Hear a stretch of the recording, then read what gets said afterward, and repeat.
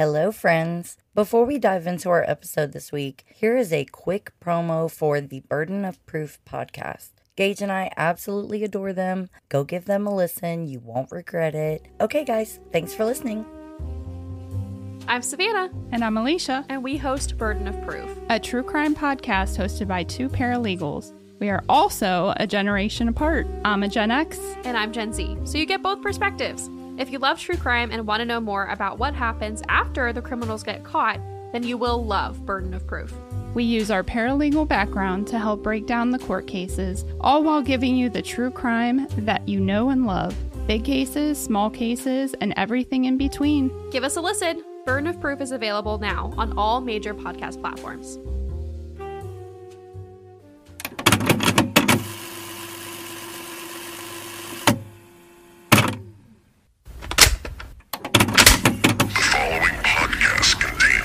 Descriptions of graphic content intended for a mature audience. Listener discretion is advised.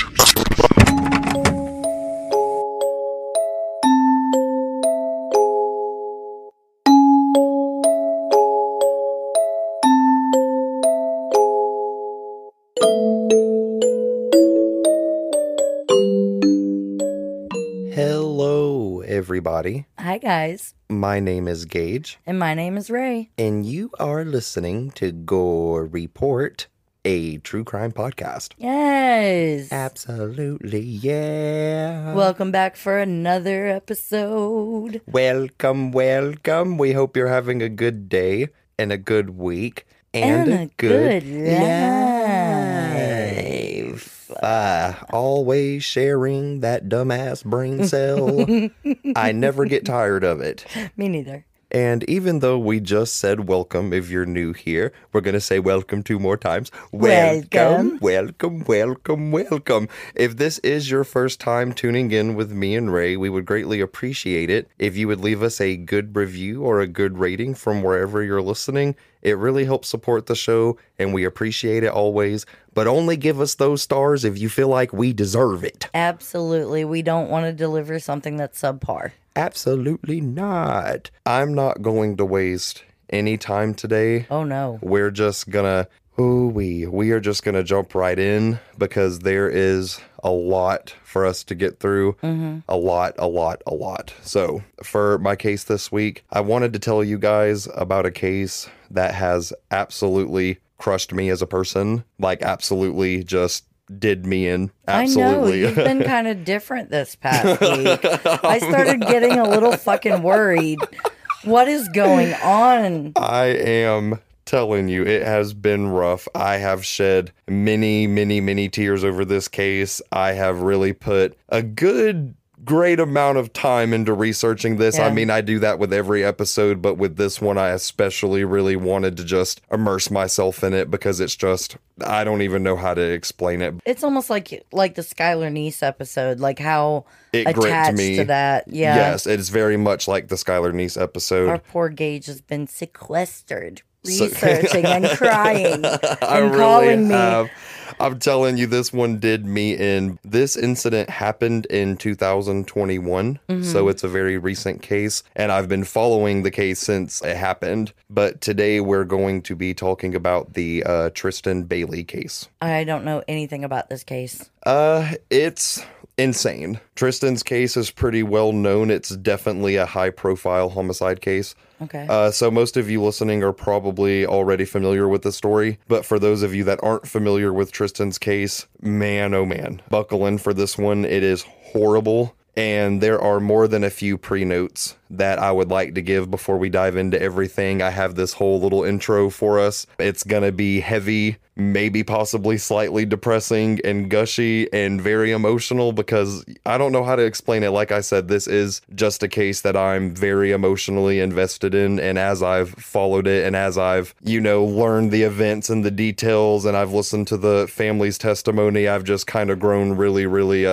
attached into a certain place that I don't know how to describe with this case. Tristyn Bailey was only 13 years old when she was brutally murdered by her 14-year-old classmate Aiden Fucci. The impact that Tristyn's death has had on her family and her community is something that I cannot put into words. Mm-hmm. The Bailey family has been through an unimaginable amount of pain and trauma due to the loss of Tristyn, and they have fought so hard to bring Tristyn the justice that she deserves. The Bailey family is truly one of the most incredible families that I've ever learned about, period. They have a strength and a bond that is truly unlike anything that I've seen. It's absolutely incredible. So the Baileys, they have been incredibly outspoken when it comes to talking about Tristyn. They are all very adamant about honoring Tristyn's life and keeping her memory alive.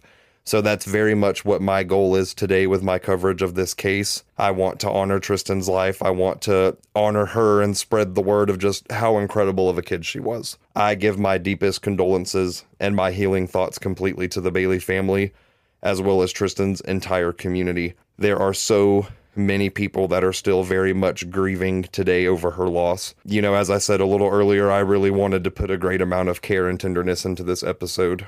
The events of this case did happen recently, again, just 2 years ago, and Aiden Fucci, the boy who killed Tristyn, he just went to trial and was sentenced for this in April or March of this year, I think. So It's very much still fresh. I actually waited to cover this case until after Aiden's trial because I wanted to see how things would pan out. Right. And I also wanted to give you guys a complete coverage of Tristyn's story. So now that the legal proceedings are over, I feel as if I can now do that. Right.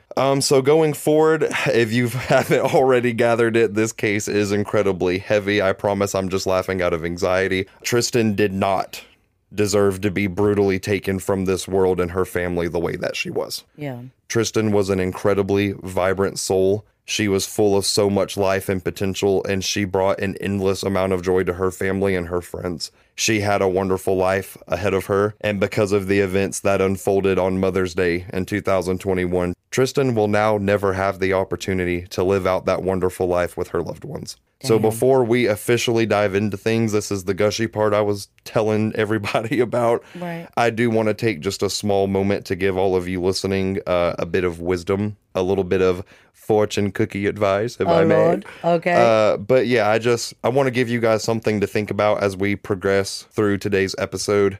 And that something is, life is the most beautiful gift that we have, but it unfortunately does not last forever. Right. And we don't have any control over how long we're here on this earth. My message to all of you is to not take that for granted. You should cherish your brothers, your sisters, your nieces and nephews, your grandparents, your cousins, anybody you consider to be family, even if they're not blood. Whoever you consider your family, cherish those people. Never miss a day to tell someone that you love them.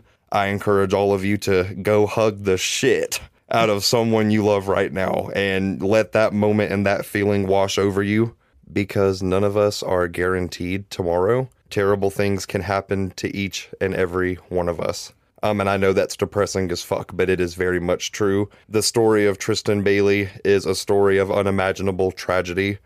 The Baileys lost the baby of their family. They suffered the loss of a daughter, a sister, an aunt, a granddaughter, a confidant, and a best friend simultaneously. And someone who could have been a possible mother. Absolutely. Yeah. Tristyn was such an incredible person. She had a very bright and vibrant life ahead of her, and I mean that with my whole heart. So, as I said just a little bit ago, I am going to say it again one more time. My only goal for this episode is to give the utmost care, tenderness, and respect that I can possibly give. This episode is going to be about Tristyn and not the piece of shit that savagely killed her. So now that all of that has been said, we can now dive into today's episode.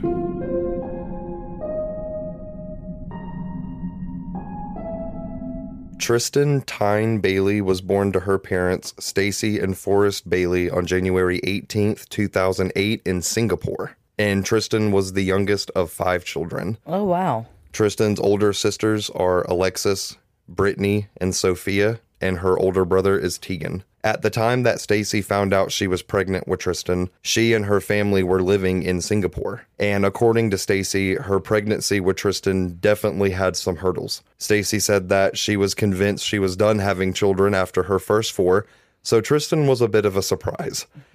And Stacy said that being pregnant in a foreign country is definitely something that frightened her at first, but she soon found herself in the hands of a medical team that took great care of her. So a doctor told Stacy during the beginning phases of pregnancy that there was a possibility that Tristyn could have Down syndrome. The doctors also believed that they had found a hole in Tristyn's heart. So this was very, very heavy news for Stacy and her family. Yeah. But Stacy and Forrest powered through for the rest of the pregnancy. They maintained high hopes, even though the stress and fear of the situation was very hard for them to deal with, I can imagine. And thankfully, on January 18th, 2008, Stacy delivered her fifth and youngest child, Tristyn. And Tristyn was completely healthy. It turns out nothing was wrong with her heart. She didn't have Down syndrome or any other health issues. And this was a miracle for Stacy and her family. That's awesome. So Tristyn spent the first 4 years of her life in Singapore, and it became clear that she was someone truly special. According to Tristyn's family, she loved to make her presence known, and she was definitely the type of person you'd want to have as a friend. Oh. Tristyn had a very unique and powerful personality, and she showed maturity and wisdom in a lot of areas that was way beyond her years. Through my research, I read that Tristyn often had heart-to-heart conversations with the adults in her life. And she's only 12, 13 years old, but she's having these heartfelt, convos with adults. Right. And That's I think awesome. I think it's a display of how comfortable Tristyn made others. Yeah. She had this aura and this extremely kind energy that made others want to speak with her. I 100% agree with Tristyn's family. I definitely think that Tristyn is the type of person that we'd all want to have as a friend. Truly, she was a light in this world. Tristyn's spirit radiated with kindness, and she was known to befriend and stick up for those who couldn't stick up for themselves. In the words of her mother, Stacy, quote, "She always had your back," end quote. Oh, man. So after Tristyn spent the first 4 years of her life in Singapore, her family then moved back to the States, and they settled in St. Johns County, Florida. Were they like an army family or something? I honestly don't think so. I'm not really sure what the reason was with them living in Singapore. I think they were just traveling as a family, wanting to experience something new.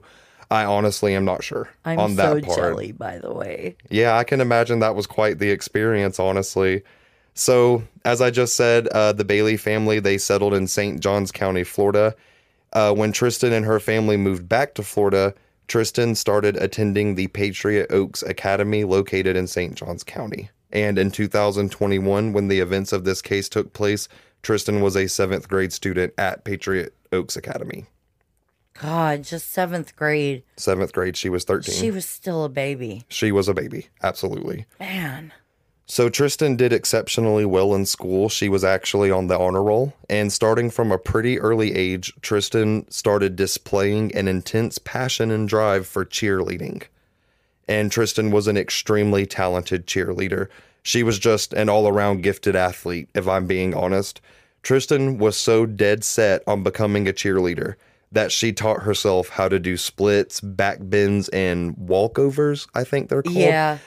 Yeah, but she taught herself how to do all of this just to prove to her mom that she could be a cheerleader. Yeah, those are not easy to learn either. I can imagine, I can't even fucking hardly get up out of bed and put a shirt on without being winded. I was a cheerleader for 2 years. Oh, really? When I was younger. Really? Yeah, in 1995 and 1996. I know, guys, I'm old. Don't remind me. But yeah, when you're learning back bends and things like that, it is very difficult to learn. But when you're younger, you have an advantage. Right. But anyway. I think it's even more impressive, though, she taught herself. Yes. She did it all on her own just to show her mom, hey, I can be a cheerleader and this is what I want to do.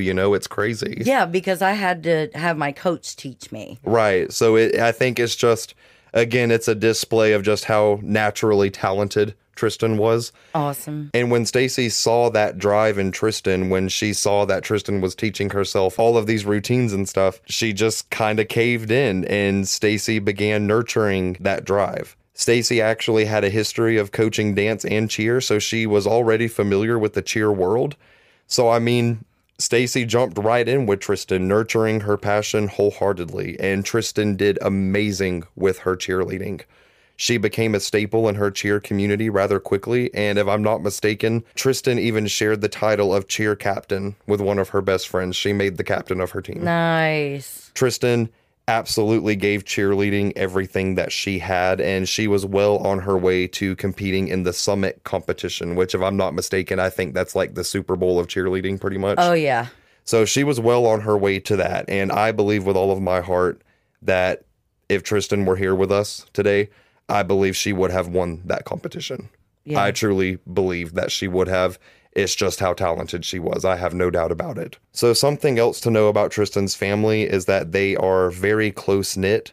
Tristyn and her 4 other siblings were very, very close. Stacy and Forrest are fantastic parents. They are both extremely dedicated to raising their children, and they have excellent relationships with all of their kids.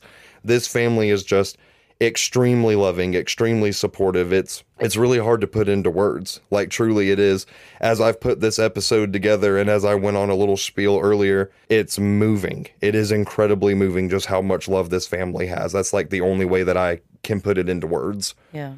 All of Tristyn's siblings and their parents collectively identify as the Bailey Seven. And that's something you're going to hear a time or two through all of the familial testimony that I have to play for you later in this episode. That's something that the Baileys make clear, is that even though Tristyn isn't physically with them anymore, they will still always be the Bailey Seven. Right. And again, it's just another thing that shows how close this family is. I personally believe they are some of the strongest and caring people that I've ever heard of in my life. If I'm being completely honest, this family did not deserve any of this. And Tristyn did not deserve any of this. So moving forward, what I have next for all of you is the first audio clip of many. And this audio is from Tristyn's mother, Stacy Bailey, when she and the rest of the Bailey family was speaking at a celebration of life event that was held in Tristyn's memory shortly after she was murdered. If you'd like to watch the video version and listen to the entire thing, then I will leave a link in the show notes for you to do so. But I just feel like it's very important that I share as much familial testimony as I can, because at the end of the day, Tristyn's family knew her better than anyone. Right. So I felt that it would be appropriate for her family to tell us more about Tristyn and the incredible human that she was. So yeah, this clip is roughly 6 minutes long, and I'm going to play that for you now. My heart is broken. And it is devastated. But I made a promise to her today that I was going to keep her memory alive. I was going to make her name shine above all the evil that has happened, and from the goodness that has poured out from her friends, our families, our community, and across the world. I make that promise that I will do something good in her name.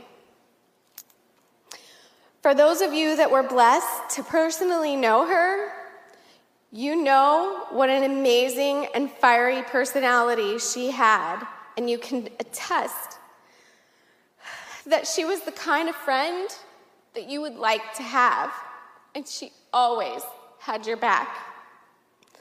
Tristyn's determination to be front and center was evident the day that she was born, because she was the loudest one in the nursery.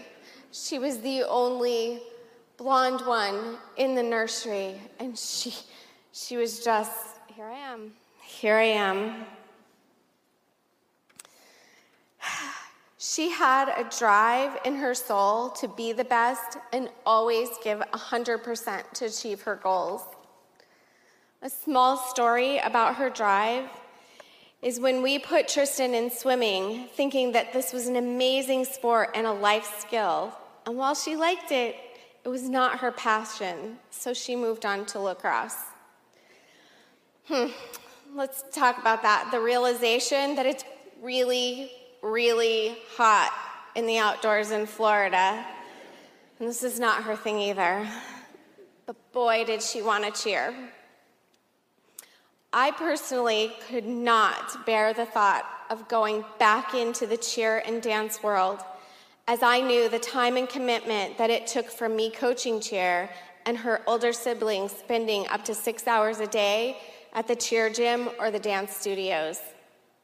But Tristyn was determined to prove to me that she was going to be a cheerleader whether I liked it or not. From teaching herself how to do her splits, her back bends, her back walkovers, just to prove to me how much she wanted to be a cheerleader, I caved. And so it began. This is where her passion and drive grew to be the best she could be. Over the past couple of years, Tristyn was always on All-Star Cheer and in school cheer. This year, she shared team captain on her POA cheer team with one of her besties. It was a huge goal for her. As our All-Star Cheer family knows, Summit and Worlds is your goal. Tristyn's ultimate goal was to be in one of these. While at Zone All-Star Cheer, her team achieved getting that bid, but it was sadly taken away from COVID. This past year, Tristyn had switched gyms to Infinity All-Stars, and she became more determined than ever to make that goal happen. These girls from Majesty worked so hard and developed a bond that is unbreakable. They won their UCA cheer competition, and that dream came alive as they got the bid to compete at Summit. Tristyn, you did it. You met your goal. Her drive and passion did not stop there. When she would come home after school, I was always given the tea of the day, and a lot of it because she had a lot to say. She spilled a lot of tea. I would sit here in amazement listening to some of her stories, and I learned she was the kind of friend that I would like to have. She always defended those who could not defend themselves.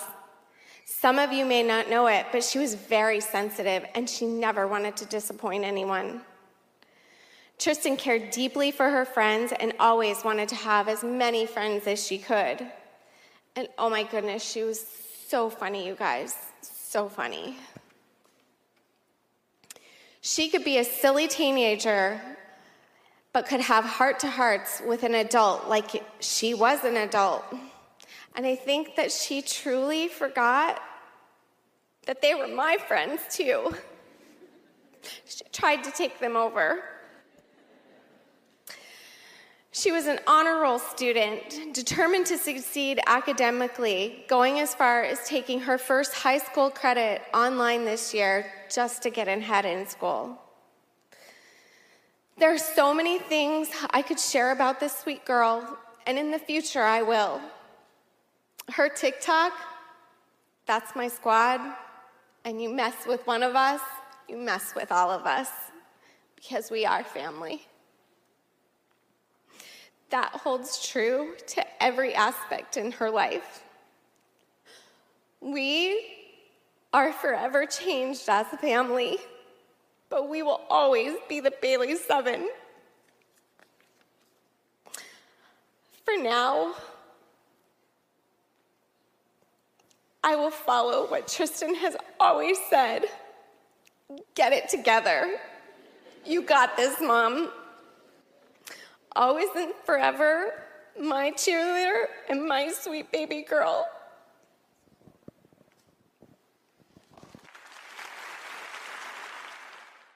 I don't really have a whole lot of words. Yeah, as far as how I feel about the clip, but it's heartbreaking. It really is. I mean, it is. And, it puts me in a different spot because I am a mother. Oh, yeah. Yeah. This case is going to be particularly hard for you because of that, I can imagine. Yeah, so it's just like knowing where the emotions come from and just recalling memories of her. Like, I recall memories of my kids, and they're, turning 17 and 19 this year. And right. I still think of, my 4-year-old daughter trying to say, oh, another present. Oh no, she was 1. I'm sorry. She was so young. Oh, another present. Christmas time. Gotta give her a present. Look, another present. And it's just, when you think back on memories like that, it already makes you feel a certain type of way, but then to know that you'll never get to know the future child. Like Right. the future teen, the future woman, the future mother. Yeah. Like You all know, you being a grandmother from that child. You know, right. All you have left is the memories. right. And it is incredibly heavy. And I think it also shows just how much Stacy loved Tristyn and just how much her family How loved involved she Tristyn. was, yeah. It's absolutely incredibly moving. And it makes the events of this case that much more devastating. So now we're about to get into the details of the case. We're going to discuss what exactly happened to Tristyn. It's extremely sad, and there's nothing nice about it, not at all. I've said it 100 times, but this poor child did not deserve what happened to her. And I think Aiden Fucci is a fucking piece of shit. But, you know, we're not going to go on that tangent right now. Definitely not. Just want to put that out there. I think he's a little shit stain. So, yeah, as I was saying. A little shit stain or a big skid mark? Honestly, those are too good for him. There are no words. There are no fucking words. Gotcha. So, yeah, as I was saying, we're about to just dive into the events of what exactly happened. So, I'm going to take us to Saturday, May 8th, 2021. I don't like this. Yeah, I wish I could. Just the date alone is just like, I don't want to hear anymore. Well, this is the day before Mother's Day. Yeah. So Saturday, May 8th, 2021, that day was a relatively good and normal day for the Bailey family. That evening, the family had gone out for dinner, and then that night, they visited one of Tristyn's adult sisters who had a new litter of Sphinx kittens. Oh, get out of here. She really, really did. For those of you that don't know, Ray has a Sphinx, and his name is Sir Archimedes, and he's actually one of our mascots. So we love Sphinx kittens around here. They're precious. Give me all the hairless babies. Precious, but boy, do they have attitudes. It's like having a toddler around the house. So after hanging out and spending some time together at Tristyn's sister's house, everyone said their goodbyes. Everyone was definitely a little tired from the day's events, you know. So Stacy and Tristyn and the other siblings all returned home. No one knew that this was the last day that they'd spend with Tristyn. Mm-hmm. So now we'll go to the following day, Sunday, May 9th, 2021, Mother's Day. That day, Tristyn and her sister Sophia were supposed to make a special Mother's Day breakfast for Stacy. So that morning, Sophia got up and started preparing breakfast, and she noticed after some time that Tristyn never came downstairs to help, as planned. So one of Tristyn's other siblings went upstairs to her room to see if she was maybe sleeping in or something, and Tristyn was gone. She was nowhere to be found. And this is when the horror set in for the Bailey family. What was supposed to be a beautiful Mother's Day quickly turned into an absolute nightmare. So as soon as everyone realized Tristyn was gone, Stacy and Tristyn's siblings and her father all went outside, searched the immediate area. They're knocking on doors, asking neighbors to help. Stacy's in the street calling for people. It is just insanely, I could not imagine the panic that went through her. I couldn't imagine any of it. So it would be around 10 a.m. that Sunday morning that Stacy Bailey frantically called the police to report Tristyn as missing. It was only 15 to 20 minutes after everyone realized that Tristyn was gone that the 911 call was made. So there was no time wasted here. Right. Stacy and her other children noticed that Tristyn's cell phone wasn't in her room. So Stacy, as well as Tristyn's other siblings, kept calling Tristyn's phone, but the calls were going straight to voicemail. Fuck. Stacy also noticed that the location services for Tristyn's cell phone had been turned off. So none of this is looking good. As far as Stacy knew, Tristyn had never snuck out of the house before. This was something that was extremely out of character for Tristyn. Yeah. So this whole situation is just nightmare fuel. I mean, she's a 13-year-old that is exhibiting responsibility and character and, you know, all these things. This is so out of character. It's not something she was known to do. And, you know, I've said it once, I'll say it again. I could not imagine how Stacy and the rest of Tristyn's siblings felt that morning. Again, this was Mother's Day. Yeah. This was supposed to be a morning of celebration and breakfast and Stacy getting to have that time with her children, you know, and then to wake up and discover that your youngest child is gone. It absolutely breaks my heart to pieces. It really does. So very quickly after Stacy's 911 call, the Florida Department of Law Enforcement became involved in the search for 13-year-old Tristyn Bailey. One of Tristyn's older sisters told the police that the last time she had seen Tristyn, that she was in the garage around midnight the night before on a FaceTime call with who she described to be a white male wearing a backwards white baseball cap. So at around 2:30 p.m. Even sounds like a fuck boy. Right. But we'll get into that. We'll save that for later. Yeah, okay. So at around 2:30 p.m. that day, St. Johns County Sheriff's Deputy Kurt Hannon issued an emergency ping for Tristyn's cell phone. And this ping result showed that the last time Tristyn had used her phone was late the night before, so Saturday night. And she had sent a text message to someone. This text was sent to one of Tristyn's classmates, a 14-year-old boy named Aiden Fucci. You know what's killing me? What's that? What was supposed to be a day for family and closeness turns into this nightmare, all because it was just a regular fucking Saturday for this dude. It's pretty fucking callous. And as we progress through the details, you're going to see just how fucking savage and how callous it truly is. So at around 12:25 a.m. that same night, Tristyn also had an incoming call from Aiden. So with that information now gathered, the police start interviewing people, and they eventually interview a boy named Trey. And Trey tells police that Tristyn and Aiden were at his house hanging out with him around 12:30 a.m. the night before. Trey said that Aiden and Tristyn hung out for a little bit, then the two of them left together. Trey also told police that Tristyn was wearing a gray-black sweatshirt that had the pink brand logo on the front and black sweatpants. So now that police know that Aiden was the last person that Tristyn texted, plus Trey's testimony confirming that Aiden and Tristyn were together Saturday night, technically Sunday morning, the police now have their suspect. So did she actually sneak out to go to this party? Well, she didn't sneak out to go to a party. She snuck out to go hang out with Aiden. Yeah, Aiden I'm sorry, I thought it was a party. Yeah, well, they hung out at Trey's house, did a little or whatever. Yeah. Tristyn was just invited by Aiden to go hang out, so she did. And that's what makes this so fucking sad.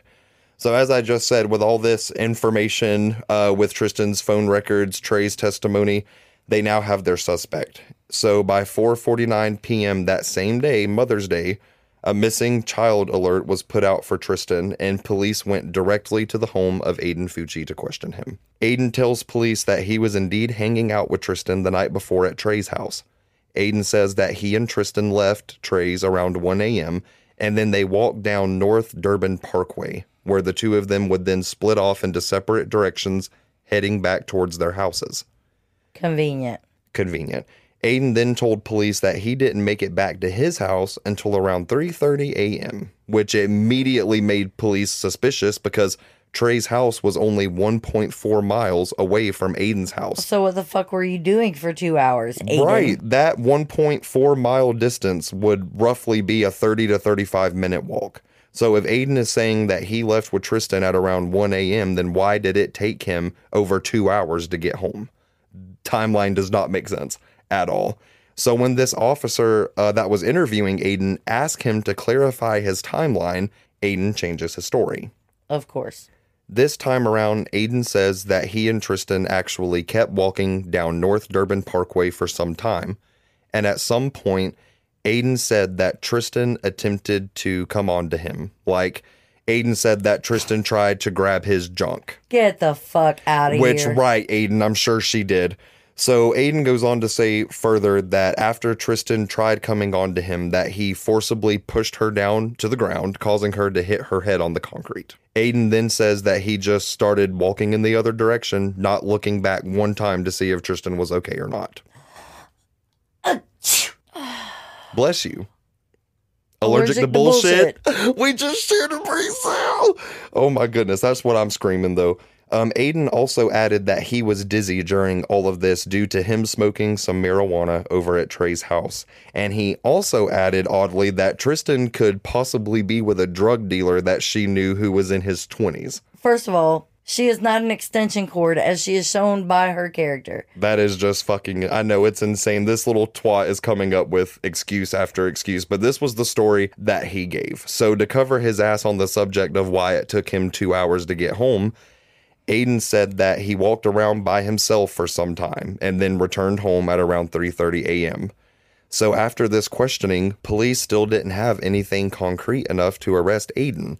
But since they 100% believed that some sort of crime had taken place, a deputy did read Aiden his rights, which in turn made Aiden and his parents request a lawyer. They didn't want to talk anymore after that. Which, okay, I guess in the situation, requesting a lawyer, you know, fair, whatever. But that's just what happened. Even if you're innocent of it, still request a lawyer. Right. So, you know, can't really fault that too much. Right. But your story's changed, and now you're requesting a lawyer. It's weird, and your timeline's fucked up. It ain't looking good. Premeditated as fuck. And we are going to, for sure, get into that. So, it was only a little over an hour after police initially questioned Aiden that the search for 13-year-old Tristyn Bailey would come to an end. And everything that comes after this is just fucking unimaginable. I can't say that enough. So, at 6:06 p.m. on that same day, Mother's Day, 2021, a jogger named Daniel Hart called the police to report a dead body near a retention pond east of Saddlestone Drive, which was within the Durbin Crossing neighborhood that Tristyn lived in. And this jogger said that the body appeared to be the body of a young girl. So police very quickly responded to this call, and the scene that was found was something straight out of hell, Ray. Straight out of hell. The police came upon the dead body of a young girl with blonde hair laying on the grass. She was found lying on her right side, her right leg bent slightly at the knee, and her left leg was also bent at the knee at a 90-degree angle. Her right arm was extended outwards onto the grass, while her left arm was bent at the elbow, causing her hand to touch her chin.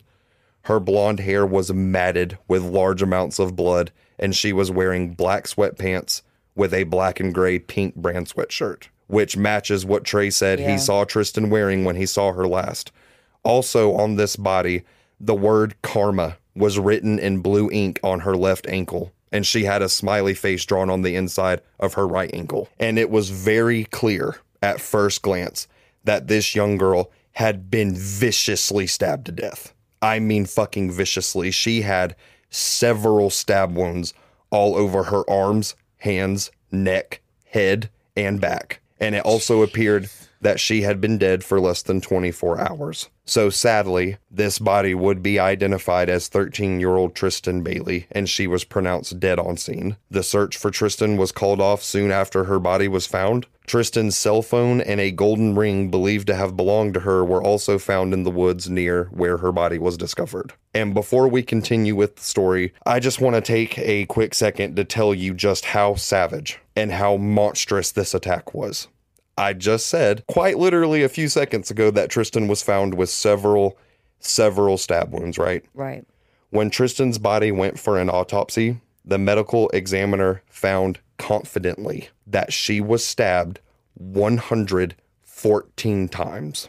Damn. 114.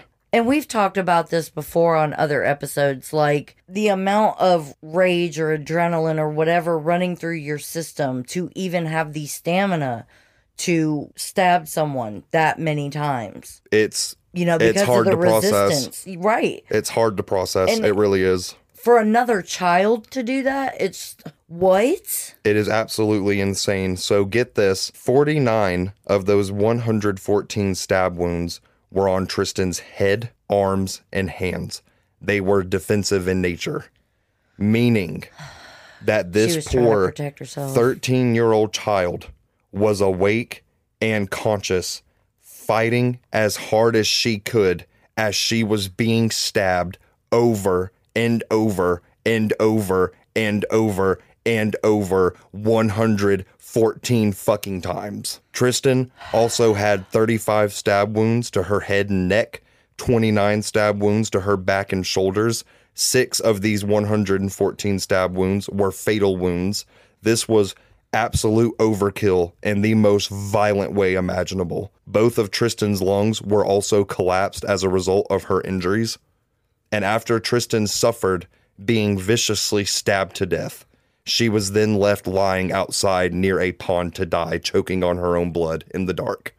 she was only minutes away from her home and her family. There was also a lot of speculation in this case, people saying that Tristyn was also sexually assaulted, but from what I researched, there was no evidence found by the medical examiner to support that. Okay, so those are just rumors? Those are just rumors, and there were a lot of rumors with this case when the facts came out. A lot of people saying that Tristyn had been, RAPED and sexually assaulted, but there was nothing found on her body to prove that. Her clothes weren't removed. She showed no signs of that whatsoever.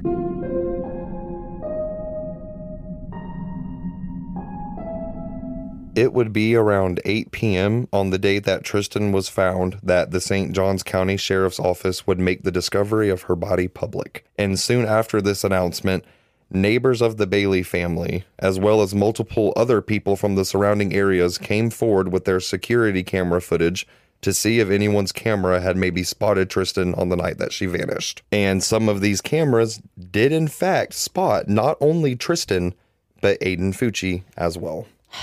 Okay. So at around 12:30 a.m., Tristyn was spotted on a security camera walking by herself through the neighborhood. At 1:24 a.m., another surveillance camera captured Aiden and Tristyn walking past the main entrance of the Durbin Crossing North Amenity Center.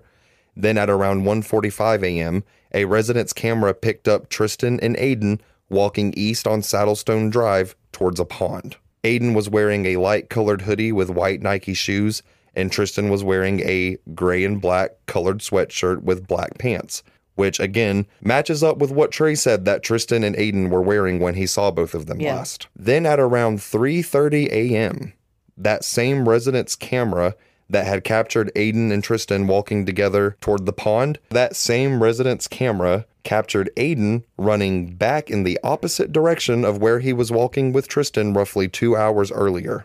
And Aiden was alone when he ran back. Tristyn wasn't with him. He had his white Nike shoes in his hands, and he ran back to his house. So after seeing all of this video evidence, police immediately go and get Aiden and his parents to bring them all in for questioning. He had his shoes in his hands? Yeah, he was running with his shoes. Evidently, his feet hurt. We learned that later, but he had his shoes in his hands. Okay. So another incredibly chilling piece of information I want to throw in too. When police were interviewing friends of Aiden, more than one person told the police that Aiden had actually been telling people that he wanted to know what it felt like to kill someone. Aiden Fucci was telling other kids that he was going to lure someone in the woods so that he could stab them to death. Man, listen. Right. Hear something, see something, say something, please. No one took him seriously, and like you just said, I cannot stress that enough. If you hear someone talking about how they want to go into the woods with someone and stab them to death, whether you think that's a joke or not, maybe you should say something. Right. Maybe you should take that, seriously. Like, I don't know. I don't know how I would react in this situation. I've never been around someone claiming that they're going to go brutally murder someone else. That's not normal. It's not normal, but it's just chilling. You should 100% say something. And no one said anything in this case, obviously. So Aiden was telling other kids he was going to lure someone in the woods. He was going to stab them to death. He also said numerous times that he was going to go through with his plan within 30 days. He gave himself a 30-day time period, basically. What the fuck? And still nobody said anything. No. Which, the whole thing with Aiden talking about, I'm going to murder someone in 30 days, well, according to the timeline of witness testimony, alongside the actual events of the crime, that's exactly what he did. God. He did kill Tristyn within 30 days. So it's fucking chilling. This 14-year-old boy just openly bragging and telling other kids about how he can't wait to take someone into the fucking woods and stab them to death. What kind of fucking psychopath, plans the day to... okay, premeditation, I get it. But normally, killers don't sit there and plan it like it's on a fucking scheduler, Like it's crazy. It's really fucking crazy. 30 days. And he's 14. What the fuck is that? Aiden's girlfriend, who I'm not naming, she also came forward and told police that Aiden told her that he would hear voices in his head telling him to kill when he was angry. And evidently he would also surprise her, quote unquote, surprise her by running up behind her and wrapping his arm around her neck, pretending to like hold a knife at her throat. Like it was a joke to him. So yeah, this little See, fucking... that has red flags all over it. this Nobody little, said right, anything. this little fucking twat has a fucking screw loose, clearly. Some people are just too scared to say anything. Oh, yeah. I also, let me tell you, I almost forgot about this part, but according to his classmates as well, Aiden had nicknames for 2 knives that he would carry around with him all the time. He named them Picker and Poker. Ew. Right. So when Aiden is in the back of the cop car to go to the station to get questioned for all of this, he takes a Snapchat photo, and this is a piece of evidence in this case that went extremely viral. Aiden takes a Snapchat photo of himself. He's like in the back of the car holding up a peace sign, and he captions the photo with, quote, "Hey guys, has anybody seen Tristyn lately?" End quote. And he spelled anybody, INYBODY. Like, what kind of deranged, sadistic shit is that? Like, in my opinion, that shows a complete lack of remorse and a complete lack of sympathy for the situation at hand. Like, Aiden, your friend and classmate is missing, and you're over here seemingly trying to get clout for being in a cop car, and you're nonchalantly asking people, "Oh, hey, has anybody seen Tristyn lately?" When you know good goddamn well you were the last person with her. Like, I cannot. This little twerp pisses me off I've just beyond been sitting belief. here in silence the whole fucking time, because, like, what? It's insane. What? It is insane. It is Snapchat, deranged. what? So, continuing on, when Aiden and his parents got to the station to be questioned, it was around 8:49 p.m. Him and his parents were left alone in a interrogation room, and when Aiden's mother told him that Tristyn was found, Aiden asked, quote, "Is she good?" What? And his mother responded by saying, "No, Aiden, she's not. She's dead. And they know you were the last person with her. This is kind of important." And Aiden's response to this was, quote, "And how is that my problem?" End quote. Yeah, it's insane. It's fucking insane. So as the questioning continued, police had already obtained a search warrant for Aiden's house. And when this search was executed around 12:40 a.m., officers found some pretty questionable evidence. Investigators found a Buck brand knife sheath, a pair of wet white Nike shoes with blood splatter on them, a t-shirt with blood on it, a white piece of paper with handwriting that possibly had blood on it, and a pair of wet blue jeans in a laundry basket. Police also found both blood and dirt on the drain in the bathroom sink next to Aiden's bedroom, like in the bathroom next to his bedroom. And in Aiden's bedroom, officers found a notebook that belonged to Aiden that contained very violent and disturbing imagery. One of Aiden's drawings depicted a female figure with red slashes over her breast and genitals, and her arm appeared to have been severed with blood coming out. So the police would describe Aiden's drawings as, quote, "satanic and extremely violent in nature," end quote. Damn. So yeah, it's not really looking good for Aiden, not looking good for him. And while Aiden's house was being searched, police were also diving into the pond near where Tristyn's body was found. They were searching for the murder weapon, a possible murder weapon. And after diving for days, the police finally recovered a large knife from the pond. And this knife was identified as the murder weapon because the tip of this knife was missing. And the tip of this knife was found by the medical examiner. It was lodged in Tristyn's scalp. Tristyn was stabbed so violently in her head that the knife broke in her scalp. Jeez. So by 3:30 a.m. on the morning of May 10th, 2021, 14-year-old Aiden Fucci was arrested and charged with second-degree murder in the death of Tristyn Bailey. And it would be later that same day that police made Aiden's arrest in connection to Tristyn's murder public.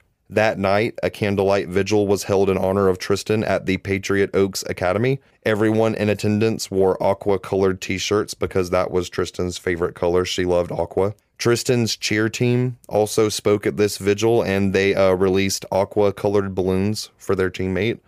It is just very heartbreaking.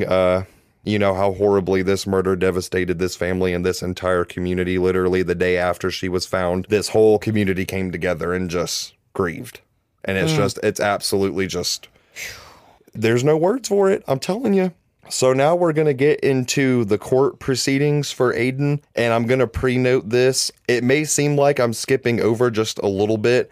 I can assure you that I'm really not. I didn't really want to spend a lot of time making this episode about Aiden and what he went through with his court trials. I just didn't feel the need to make this about him. I wanted to make it about Tristyn, how her family was directly affected by this, what they went through, what her community went through. As I said in the beginning, I don't want to make this about Aiden, but I am going to include, the very important parts that I felt were important in my timeline of the court proceedings. So we're about to get into that. Gotcha.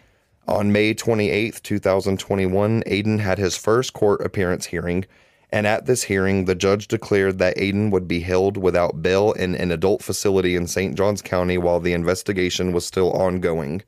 It's also decided at this hearing that Aiden will not be facing the death penalty due to him being under the age of 18, but he is, however, facing a maximum sentence of life imprisonment without the possibility of parole, or life imprisonment with the possibility of parole after 25 years. It's also decided at this time that Aiden will be facing a first-degree murder charge instead of a second-degree murder charge, and he's going to be tried as an adult. So they upgraded his charges from second-degree murder to first, which they needed to. This was nothing short of first-degree premeditated murder, nothing short of that. On June 3rd, 2021, Aiden entered a plea of not guilty to the charge of first-degree premeditated murder. And now get this shit, another wild-ass twist in this case, okay? So 2 days after that, on June 5th, Crystal Smith, Aiden Fucci's mother, was arrested on a warrant for tampering with evidence. Oh, shit. Police found on Crystal's own home surveillance camera footage that hours after the murder of Tristyn, when Aiden was initially being questioned by police, Crystal had Aiden's bloody blue jeans in the sink, washing them. She was washing Aiden's pants, trying to wash the blood off of them. They caught her on video doing this. Did she know? I honestly don't know. I don't know why else she'd be hand washing jeans in the sink. I mean, it's just fucking weird. These were the same bloody jeans that were found by police in a laundry basket when the home was initially searched. So yeah, there's that. And on July 26th, 2021, Crystal Smith pleaded not guilty to her charges, and I'm just going to leave her situation where it is for the time being. But don't forget about Crystal, okay? Because she's not done appearing in this story. So I'm just going to leave that where it is for now. I mean, you would think she would have to know all that blood. I mean, I'm telling you. In August of 2021, the surveillance video evidence from the cameras that captured Aiden and Tristyn walking together was released to the public, as well as another chilling Snapchat video that Aiden made while in the back seat of the patrol car. So this video, the best way that I know how to describe it, because obviously I can't play a video for you clearly, but he's sitting in the back of the cop car with his friend, and his friend has the phone held like this, classic selfie video position. And Aiden's like, oh yeah, having fun in the back of a fucking cop car. Just acting like he's annoyed and aggravated with the situation. And then he talks about like, Tristyn, you walked out the dam like, y'all capping, bro. Y'all are tripping. Like he's just being so, yeah. Fuckboy tendencies. And I mean, in context to the situation, we're getting more into it, but like it's chilling as fuck how callous he is about it. So if you guys would like to go see that video, it is very, very easy to find on YouTube. You can just click, or search Aiden Fucci. I'm sure you'll find it. It's chilling as fuck. So he makes this video in the back of the car. This video was also released, and again, I think it shows no sympathy, no remorse, no nothing other than complete disregard and disrespect. Like, this kid is fucking deranged. And the video of Crystal Smith washing Aiden's bloody jeans was also released with the rest of the video evidence. Oh, God. Now, on September 1st, 2021, Aiden made another court appearance for a virtual pre-trial hearing with Judge Lee Smith presiding. And this hearing didn't exactly go as planned, because Aiden sat through the whole thing while rocking back and forth in his chair, staring off into space and whispering to himself repeatedly, quote, "I won't let you demons take my soul away. I know you demons killed my soul," end quote. Okay, that is a weak-ass attempt at trying to get an insanity plea. Right. That is a weak-ass fucking attempt. Aiden also kept asking repeatedly where he was and what was going on, and he kept asking to talk to his mom. He was just acting completely fucking out of it, trying his best to appear insane. And just like you said, many, many people, myself included, believe that this was a fucking show. I don't have any audio to share with you from this incident, but like I said with Aiden's other Snapchat video, this is really easy to find online. I actually think I'll leave a link in the show notes for this specific video if you guys would like to go and see that. But yeah, it's crazy. So on July 25th, 2022, Aiden's defense team requested that the trial be put back, and this motion was granted. The trial was now at this point set for November of 2022. But on August 19th, 2022, another extension was granted because the lead prosecutor in the case, Jennifer Dutton, was working on a double homicide death penalty case in Putnam County. Oh, damn. Yeah, so the extension was granted to give everyone enough time to adequately prepare for the trial, basically. And this extension set the trial for February of 2023. Now, on February 23rd of 2023, jury selection was set to begin in preparation for the upcoming trial. But on this day, the same day that the jury was to be picked, Aiden changed his plea from not guilty to guilty. And this waived his right to a jury trial. And it practically sends everything directly to the sentencing phase. So, and this is where we're going to get into Aiden's sentencing trial. It just took place 3 months ago. And this trial was extremely emotional for many reasons, and obvious reasons. The Bailey family, as well as Tristyn's entire community, had waited 2 long, agonizing years for this trial. And through this trial, all of Tristyn's immediate family, her siblings and her parents, her grandparents, and even Tristyn's cheerleading coach were all given the opportunity to read victim impact statements to the court. And it is some of the most heartbreaking and the most powerful testimony that I've ever listened to in my life. And for this section of the episode, I've actually gathered the victim impact statements from all of Tristyn's siblings and from her mother, Stacy, for us to listen to. Okay. I feel like it's extremely necessary to include because it really puts into perspective just how horrible and how traumatic Tristyn's murder was on her family and her community. You're going to get the firsthand account directly from the people that knew and loved Tristyn. It's definitely a good bit of audio, but we're going to listen to the impact statements one at a time. Again, they're just very heavy. I've cried many times listening to these impact statements. I'm going to be including Tristyn's cheerleading coach's impact statement as well as the familial statements, just because I feel like it shows the ripple effect that it caused. Right. You know, not only did it devastate Tristyn's family, but it also devastated her community, her classmates, her teachers, her friends, her cheer team. It just absolutely destroyed everyone. And again, I just really think the best way to convey to all of you the gravity of the situation is to let you hear it from the mouths and hearts of the people that loved and knew Tristyn. So Aiden Fucci's sentencing trial officially began on Tuesday, March 21st, 2023 at the St. Johns County Courthouse with Judge R. Lee Smith presiding. And the first 2 days of the trial was filled with absolutely heartbreaking and gruesome testimony from not only Tristyn's family, but the medical examiner as well.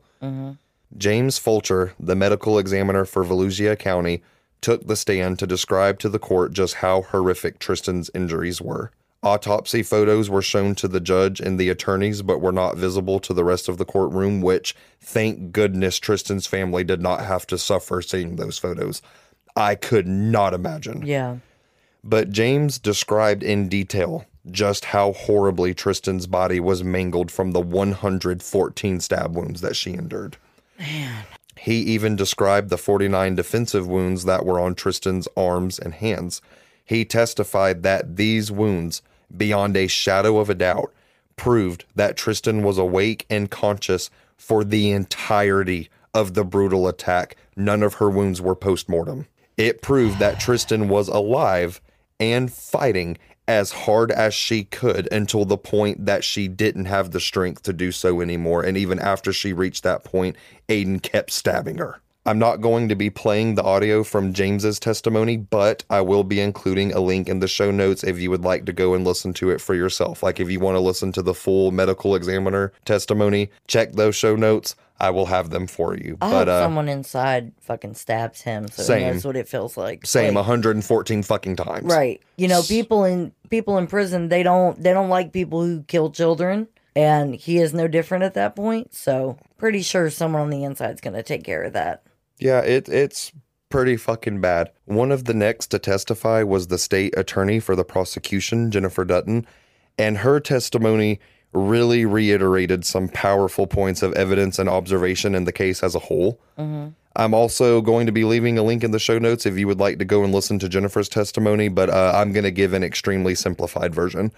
Jennifer testified that this case was extremely different from other youth homicide cases for a number of reasons. She testified that the crime that Aiden committed was not a crime committed because of lack of maturity. She testified that youths often will take risks and partake in risky behavior without thinking of long-term consequences, which is true. Right. But she said in the case of Aiden Fucci, this was not the case.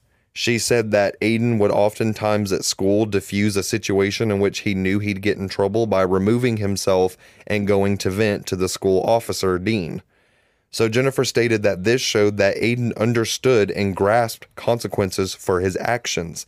She said that he knew how to remove himself from a situation that was going to get him in trouble. He knew how to diffuse it. And he was in this situation because he put himself there. Exactly. Jennifer went on further to say that how Aiden acted after he killed Tristyn was further evidence of how he understood right from wrong. Right. After stabbing Tristyn to death, Aiden ran home with his shoes in his hands. His own home surveillance camera showed him sneaking back into his house, sneaking up to his room where he hid his bloody shoes and t-shirt behind his dresser, and then he showered for some time, washing evidence off of his body. Aiden knew that he had just done something wrong and he was trying his damnedest to sneak around and cover it up. And on top of that, he lied over and over about what happened. Right. This exceeds a typical case of a youth being a youth. Right. Aiden's actions were far too calculated. I mean, we all make mistakes when we're younger, but not mistakes like this. Not fucking like this. This is not a mistake. Jennifer also testified that in most cases where youths commit particularly violent crimes, you can go back and study their life to find that they've suffered from poverty or some sort of violent abuse at the hands of a family member. There's something environmental that can contribute to the crime, right? But not in the case of Aiden Fucci. Jennifer also testified that Aiden and his brothers grew up in a very loving and supportive home. Even though Aiden's parents were separated, they still co-parented very effectively. In so the words, what the fuck? Exactly. In the words of Aiden's grandmother, quote, he was very spoiled, end quote.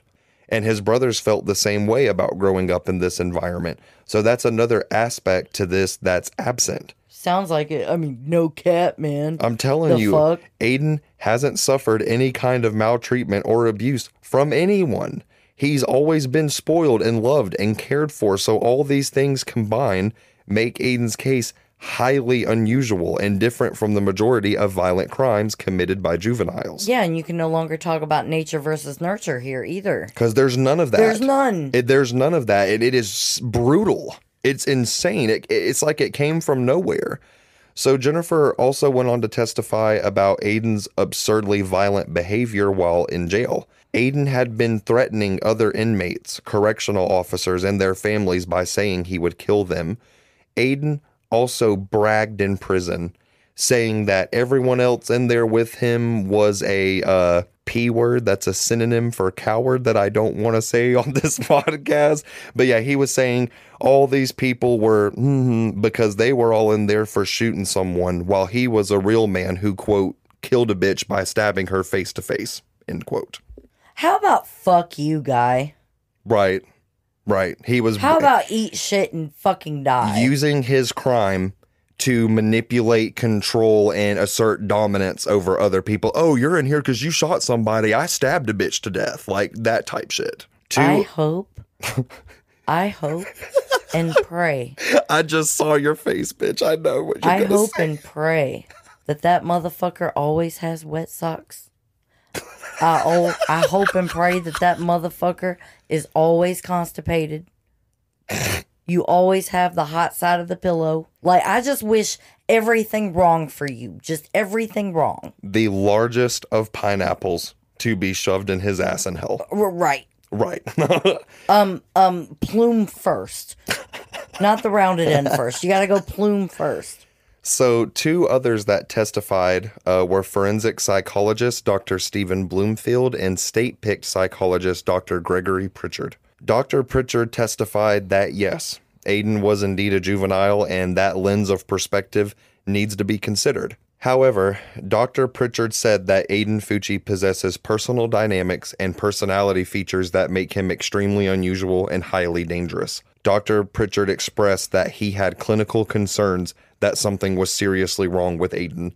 Dr. Pritchard also touched on Aiden's seemingly extreme obsession with death and murder in particular, referencing that Aiden had told his girlfriend that after he killed someone that he was going to not only cover it up, but he was going to keep killing. So yeah, and Dr. Bloomfield gave a very similar testimony, pretty much backing up everything that Dr. Pritchard had to say. Please tell me that they're not using this as a you see, he's insane kind of thing. No. Okay, good. No, not at all. They're actually using it in the opposite context to be like, this kid is just fucking cold calculated. He knew what he was doing. There's something wrong with him. We don't exactly know how to explain it because of how unusual it is. Good, because I'm so worried about that. Because every time, it's like, oh, there's a mental illness somewhere. No. No, you're just a piece of shit that killed somebody. Well, speaking on the mental illness part, Dr. Bloomfield, as I said, he gave very similar testimony, pretty much backing up everything that Dr. Pritchard said. Dr. Bloomfield also agreed that Aiden had a huge problem with authority and that the actions he displayed following the events of Tristyn's murder were nothing short of cold and callous.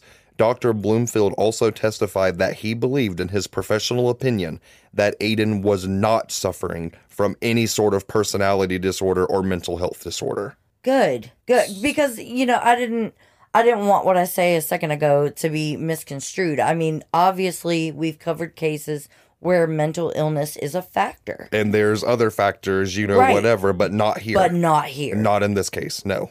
Absolutely not. So, going forward on day 2 of the trial, Wednesday, March 22nd, 2023, the family members of Tristyn Bailey were brought to the stand to read their victim impact statements for the court.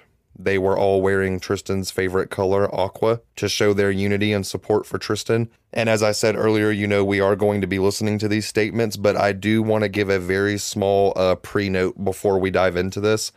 For this episode, I've included the testimony of Alexis Bailey, Tegan Bailey, and Brittany Bailey. Tristyn's sister Sophia did not write an impact statement. I've also included Brianna Cherry's victim impact statement. She was Tristyn's cheerleading coach. Again, I just feel like it really puts into perspective the community trauma from this incident. Tristyn was loved by so many people that were not in her immediate family.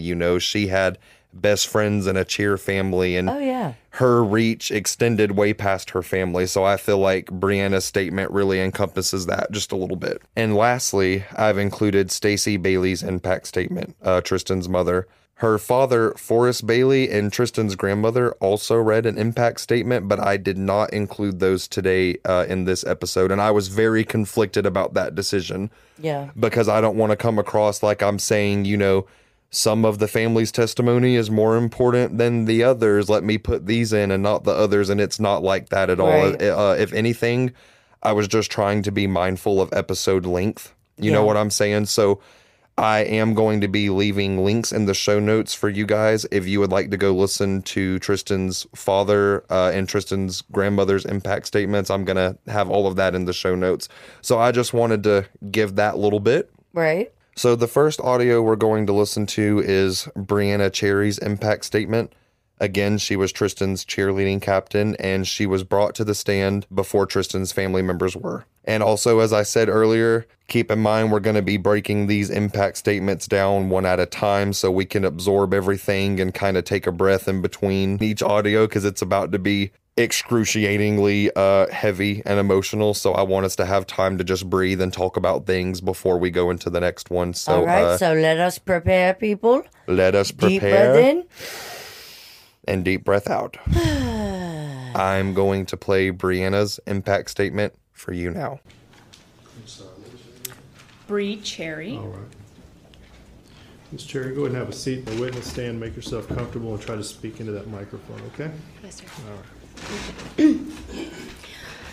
And Ms. Cherry, before you just read your letter, for the record, state your name and your relationship to Tristyn Bailey. Yes, my full name is Brianna, Breanna, last name Cherry, and I was Tristyn's all-star cheerleading coach.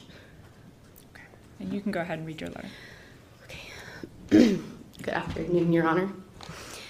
As I just stated, my name is Bree Cherry, and I was Tristyn Bailey's all-star cheerleading coach. I've always referred to my athletes as my cheer children because that's what they are. During peak season, I would spend more time with my cheer children than I did my own biological ones at home. In the cheer world, not only do these kids become yours, but these teammates become family. They spend countless hours in the gym, forming a sisterhood through blood, sweat, tears, hugs, high fives, and hit zeros, which is when they hit a perfect routine. It's an unbreakable bond we all experience in a community like no other. I tell you all of this so you can get a small grasp of what Tristyn meant to her coaches, her gym, and her cheer sisters. There's nothing in the coach's handbook that could have ever prepared me for what I would face on the horrific day that was May 9th, 2021. I was in Orlando, Florida, coaching at the Cheerleading Worlds, where just 1 week before, I stood in the exact same spot with Tristyn as she competed at the summit. I'm sorry about that. Okay. The summit was the Super Bowl of cheerleading for Tristyn's team and age group. We were on top of the world after having an incredible showing at the biggest competition of the year. We were so excited for the future of these young athletes and all of the incredible talent we would be starting the new season with. Then 1 week later, our lives changed forever, and not for the better. Aiden Fucci selfishly took Tristyn away from so many people who loved and needed her. Our team lost its leader. These athletes lost their sister. And I lost a piece of my heart that I will never be able to get back. I wrote this letter to speak out for myself, but to also speak on behalf of Tristyn's cheer sisters, whose lives will never be the same. Tristyn's teammates' ages ranged from 8 years old to 13 years old. And the impact didn't just stop at Tristyn's teammates and coaches. You see, we had 200 athletes in our gym, and those athletes have siblings, parents, aunts, cousins, grandparents, etc. All of these people make up our gym family. When you have the heart and the personality that Tristyn did, your impact stretches far beyond those in your immediate corner. We all gathered to grieve, and the image of these kids on their knees, screaming and sobbing as no adult could console them, will be etched into my memory forever. In the days to come, not only are we mourning the loss of Tristyn, but we're forced to hear the horrific details of what happened to this person we love so much. How do you tell an 8-year-old child it's going to be okay when they have to hear from the world around them that she was brutally murdered by her schoolmate? It's our job to protect our children. And due to the nature of this crime, there was no way to hide these details from these babies. These details will continue to haunt each and every one of us on a daily basis. There's nothing we can do to fix the hurt, remove the fear, or bring Tristyn back. And unfortunately, as these kids get older, the pain will only become more severe as they bring their own children into the world and try to protect them from evil. I come to the court pleading for the maximum sentence for Aiden Fucci. Even more, I beg and plead that the person reading this letter 25 years from now will think about all of these kids and what they've been through. The complete fear and terror we would all feel knowing the complete fear and terror we would all feel should any sort of release ever be considered. The Bailey family and each and every person who knew and loved Tristyn has endured enough. Because of his age, Aiden Fucci cannot receive the death penalty. He gets a chance at life. Tristyn didn't get that chance. The years will go on for him, but our reality is that this horrific nightmare will never end. Our hearts will break every single day for the rest of our lives because Tristyn is no longer here. Thank you for your time and consideration now and in the heartbreaking years to come. Tristyn Bailey Strong. Thank you, Your Honor. So, she has some really good points there.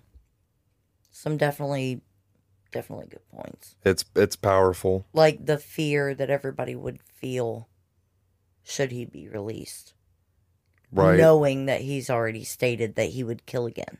That he wanted to kill again, and that he would have very much kept doing it. It's chilling as fuck. Yeah. I mean, it's just incredibly heavy. Like I said before that clip, it really shows how the ripple effect of this murder goes so much further than just her family. Yeah. Tristyn's cheermates were fucking traumatized. As you heard, her cheer captain, Brianna, just crying. Their team lost their captain. Yeah. We lost a cheer sister. I lost a piece of my heart that I'll never get back, is what she said. It just absolutely crushes me. It's excruciating. Yeah. It is absolutely excruciating. I myself have experienced being in a sisterhood where you take care of each other. You see each other every day. You look out for each other's backs. That type of situation. And then I lost a friend of mine, but that feeling that you feel, knowing that you had that type of connection with that person and they are no longer there, it does hurt every day. I can imagine it's a wound that never closes. Because you sit back and you think about the memories that you have with this person, and they're not around to be able to tell them, hey, man, I miss you. It's that's horrible. real. It's really, really horrible. And as we go forward, it's only going to be increasingly more excruciating. Just, bear with us. Bear with us for sure. Next, we're going to get into the impact statements of Tristyn's siblings and her mother, Stacy. Mm-hmm. And I want to give you guys another quick note before we continue, just a little bit of context before you listen to these next 4 statements. Tristyn's second oldest sister, Alexis Bailey, was the first of Tristyn's siblings to give her statement.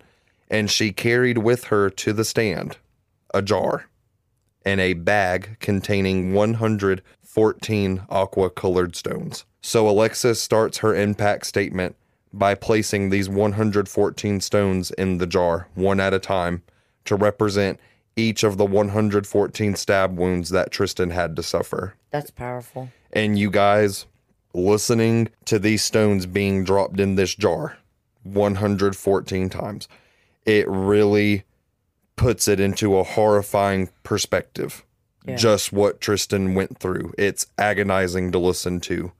And at the end of her impact statement, Alexis placed one white stone in the jar with the 114 aqua ones to represent something that she lost the day that Tristyn was murdered. And as we go through each impact statement, every one of Tristyn's family members will drop one white stone into the jar at the end of their statement, representing something that was lost when they lost Tristyn. It is extremely powerful, extremely sad, extremely moving. I just wanted to give that little bit of context before we go further. Listening to all of this, I want you to know what's going on when you hear the stones and just all of that. And what an amazing way to paint a picture for the people that are surrounding you. Right. The room, I can just imagine the room going completely silent. It did. And it absolutely did. Wow. It absolutely did. So with that being said, I'm going to play Alexis Bailey's impact statement now.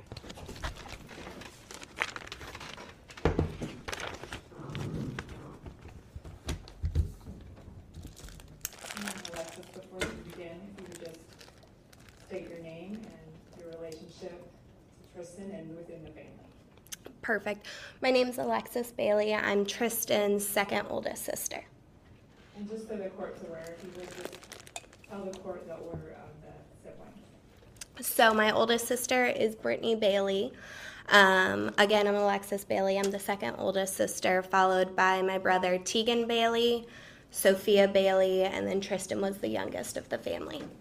Okay, go ahead. Thank you.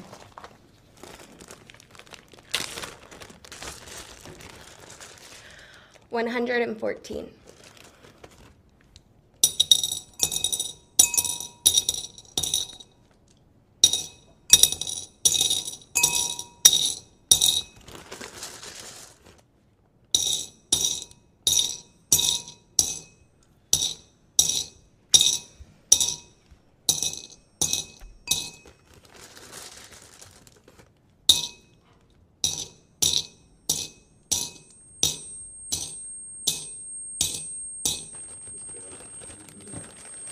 Of course.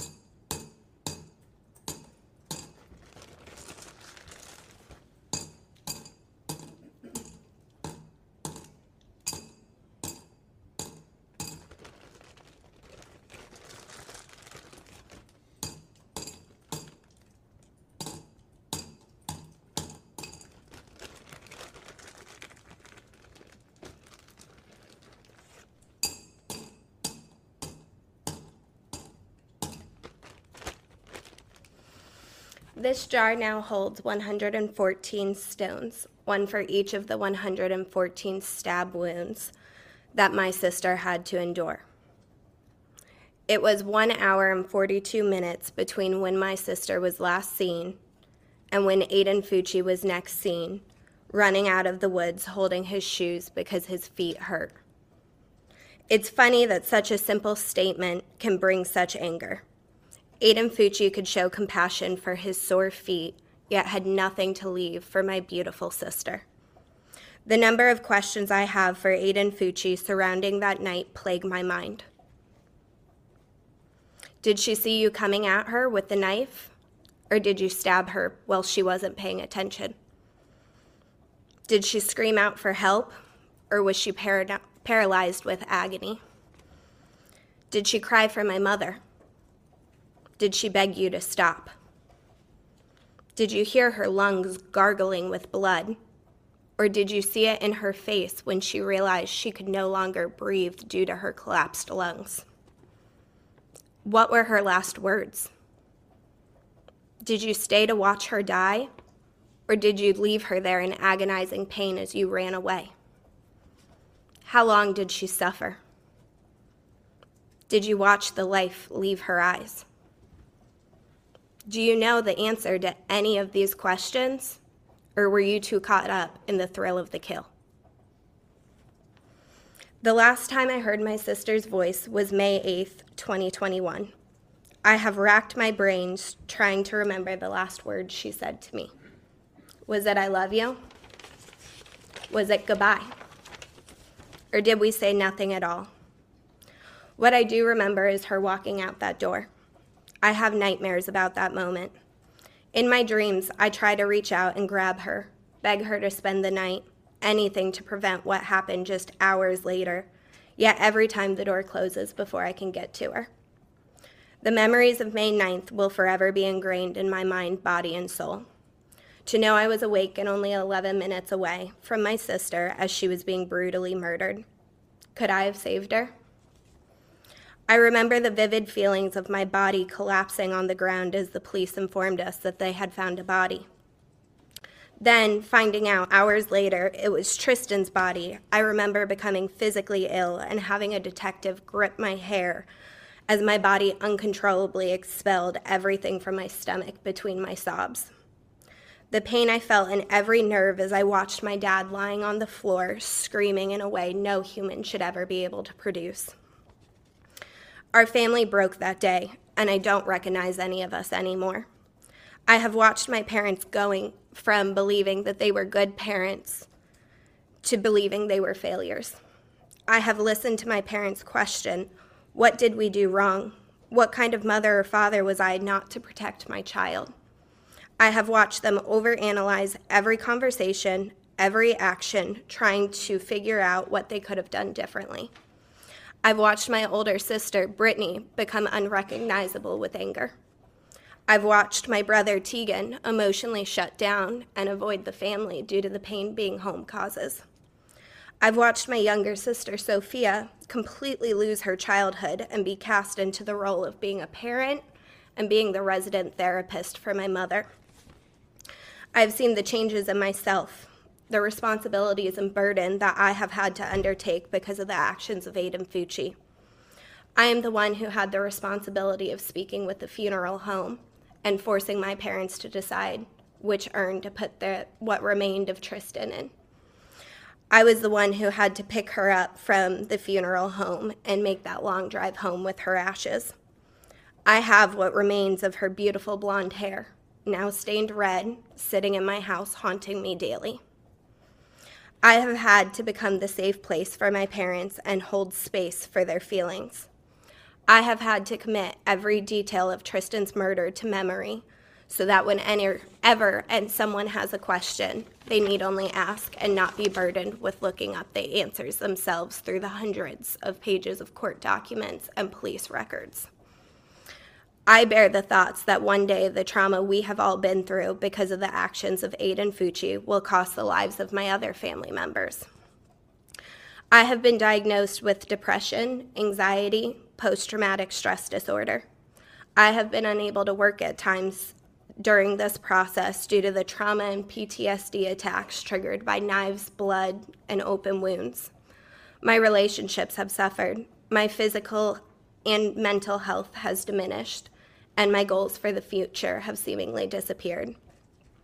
Aiden Fucci didn't just take Tristyn's life that day. He took everything from us. Our family, sense of security, laughs, health, and potential.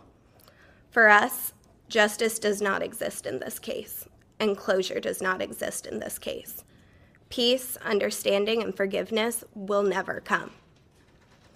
The duty of this court today is to determine and weigh all the factors in this case, to decide the just sentence for the crimes Aiden Fucci committed, with retribution and potential rehabilitation sadly being considered.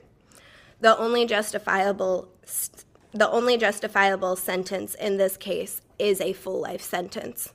Anything short of that would be an insult to not only our justice system and community, but to our family and Tristyn's legacy.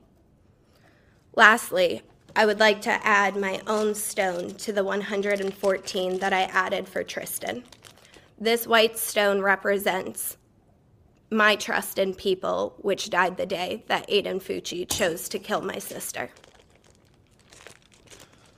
Thank you for your time. There's nothing you can say to that. There is. It was so powerful. Yeah, that I have no words. Yeah, it's probably anticlimactic, but there really isn't much to say. You can feel the rage and the sadness and the emptiness in her voice. Mm-hmm. And oh man, it kills me. Deep breath, deep breath. Deep breath, deep breath. So the next to be called to the stand was Tegan Bailey, who is Tristyn's older brother. And I'm going to play his impact statement for you now. Your Honor, on Saturday, May 8th, 2021, I came home to spend time with family and to celebrate Mother's Day the following day. When I arrived home that afternoon, we quickly made plans to go to dinner. My dad, mom, Sophia, Tristyn, my niece, and I went to dinner.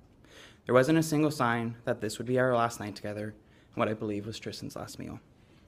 Shy of my older sisters Brittany and Alexis being present, the dinner was perfect. My niece was playing with her food, trying to crawl under the table. We talked about when we lived in Singapore. My dad supplied ample comedy and smiles in a way that only siblings can. Tristyn and I silently made a pact and messed with Sophia during dinner, the way only siblings know how to do. It was perfectly imperfect. I would give anything to either stay at the table a few minutes longer or to have had Brittany and Alexis there as well. Following dinner, we visited Alexis and then went home. I went on a late walk with Sophia to reach my exercise goal for the day, which I talked with Tristyn about when we got back. Finally, Sophia, Tristyn, and I started to watch TV. I began to fall asleep on the couch until I finally excused myself to go to bed. Every single day, I can't help but wonder what would have happened had I slept on that couch instead, or if I had stayed up later. Tristyn was a 13-year-old. She had a personality brighter than fireworks, and she was being a teenager. But had I slept on that couch that was within earshot of our front door, there's a possibility my little sister could still be alive today. I have lived with that question, that weight, and that guilt since I went to wake up Tristyn on Mother's Day and found her room empty. The day we lost Tristyn, I began running mentally and emotionally to try to cope and survive. Anytime I slow down, every detail of that day, this court process, and the memories of Tristyn flood my mind and threaten to cripple me. So mentally, I put this all into a box and I run from it. I will run to school, to work, to friends, and at times I ran to alcohol. I was desperate for anything that would numb and convince me that this is not real life, rather a sick and cruel nightmare I can't seem to wake up from. This is real though. My baby sister, who always had a sassy reply ready and a heart filled with kindness, is gone. The depression, anxiety, and post-traumatic stress disorder is real. The weekly therapy sessions to learn how to cope and make it this far is real. The waves of anxiety I experience when I walk around Durban Crossing at night are real. Every time I see her use a knife, the intrusive thoughts of the damage that they can inflict is real. The nights where sleep is replaced with the heinous details of what Tristyn suffered are real. The nights where I drank to black out and put myself in danger are real. The week-long depressive episodes where I break down and struggle to leave my bed are real. The classes I withdrew from because grieving and being a student was too much are real. The breakdowns that erupt from songs that remind me of Tristyn are real. Even things as small as a red cardinal bird will bring my day to a stop. There's an old wives' tale that when you see a red cardinal, it is someone from heaven checking on you. I can only hope that each one is a sign from Tristyn telling me she's still cheering me on. Yet they are each a painful reminder of what I have lost. They are each a reminder of how I failed Tristyn. Despite countless reassurances, I continually weather by sleeping on that couch, being at home more, reaching out more, or a million other things if I may have been able to prevent her death. But no matter how much I may try to run, distract, or numb myself, this is my reality. Reality where Aqua and Teal fill me with pride, love, and pain. Reality where I am terrified and furious at other teenage boys because a single 14-year-old broke my family. Reality where instead of a cheer trophy, a family portrait, or a million other things, my sister's remains sit on a shelf at home in an aqua urn that glimmers brighter than a star. A reality that is so painful to live in, I continue to run and numb myself to it, trying to escape the pain and reminders of what I have lost.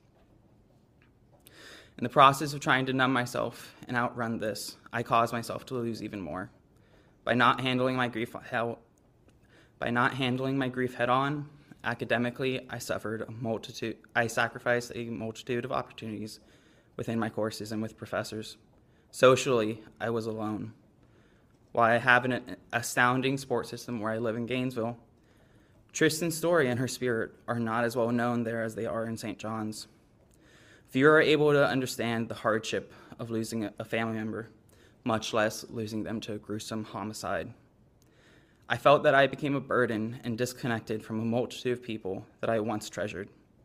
Despite the fact that these were the very people trying to support me, emotionally I shut down every time I was asked, "How are you doing?" As there are no words to convey the misery that was born from my grief and my sense of isolation. I would like to address Mr. Aiden Fucci. Today I want to take the time to address whatever humanity you still possess. Since learning of your existence and the agony inflicted upon my family, I have convinced myself you are something other than human. I refuse to use your name, to believe that you are a regular person. To believe that you are human would be to accept that the darkness that has marked my family could come from ordinary people, something which causes me to lose all hope. So I convince myself you must be something less than human, and that people can still be good. But you are human.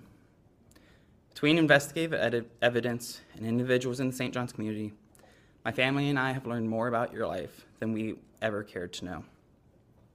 Part of this included learning that you have siblings and a younger sister at that. I'm sorry, I lost my place. I have 4 sisters, 2 older and 2 younger sisters, including Tristyn. While you may have siblings, I don't believe you know what it means to be a brother. Having siblings is a job, a responsibility, and a privilege. Being a brother to sisters means being there to support them, to listen, to celebrate them, and to be there for them when they are in need, and so much more. You took one of my sisters away from me. I will not get to drive her to cheer, listen to her spill the tea, celebrate her achievements, or spoil her with trips to Starbucks for a double chocolate chip grande frappuccino. If I ever have children, none of them will ever get to meet their aunt. I will never get to brag to others about Tristyn's determination and her persistence in pursuing her goals. Because when Tristyn had a goal, she accomplished her goal. Because of your actions, I cannot fulfill my role as Tristyn's big brother. While I am so fortunate to be blessed with 3 other amazing and unique sisters who inspire me and remind me of what life has to offer, you took away my baby sister. I want you to think of your own siblings, your own sister. Just as I have lost my sister, they have lost their brother. At the end of this, you will be in prison. They will not get to lean on you for support. You won't be able to celebrate with them or grow old with them. They have lost their brother. You have lost your siblings. You have failed as a brother. My siblings and I didn't just lose a sister. My parents lost a daughter. Tristyn's friends lost a goofball who brought a smile by walking into the room. The cheer community lost a teammate who was an unwavering pillar of spirit and perseverance. The world lost a young woman who, after binge-watching Grey's Anatomy, became inspired to become a doctor. We lost the chance to see Tristyn graduate high school. We lost the chance to see Tristyn attend and graduate college. We lost the chance to see Tristyn find love and have her own family. Not only do we have to grieve Tristyn and her past, we have to grieve the person she did not have a chance to become and everything she never got to do or achieve. Since losing Tristyn, I've heard through countless conversations what can happen to her murderer. This court is able to impose between a 40-year sentence up to a life sentence. Several weeks ago, we sat in this building as the court reviewed a motion to limit autopsy photos to be shown during the trial, a trial which we fortunately did not have to go through.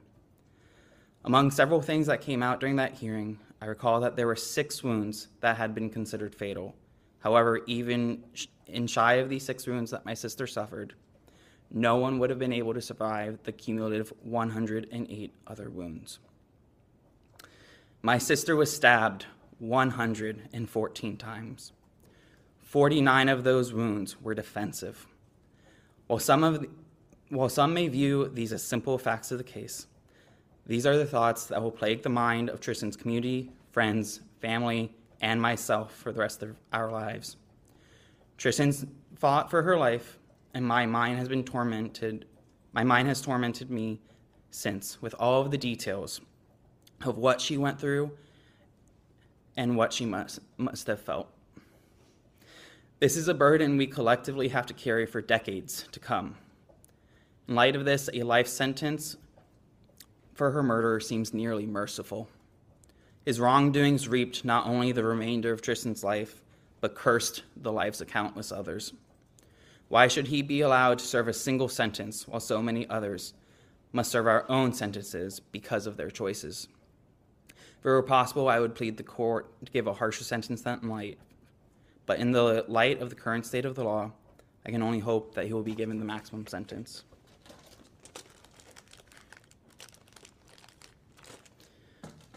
I add this stone for the hope and belief I had in people being good that died the day that Aiden Fucci murdered my sister.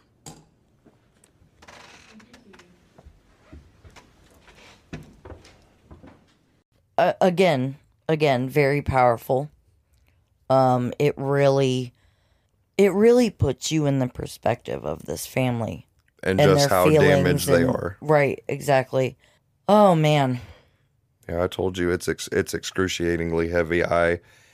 There is no way that I could ever imagine going through what this family has went through. See, I'd end up going to jail because I'd get up there and read my impact statement and then walk around like I'm just gonna.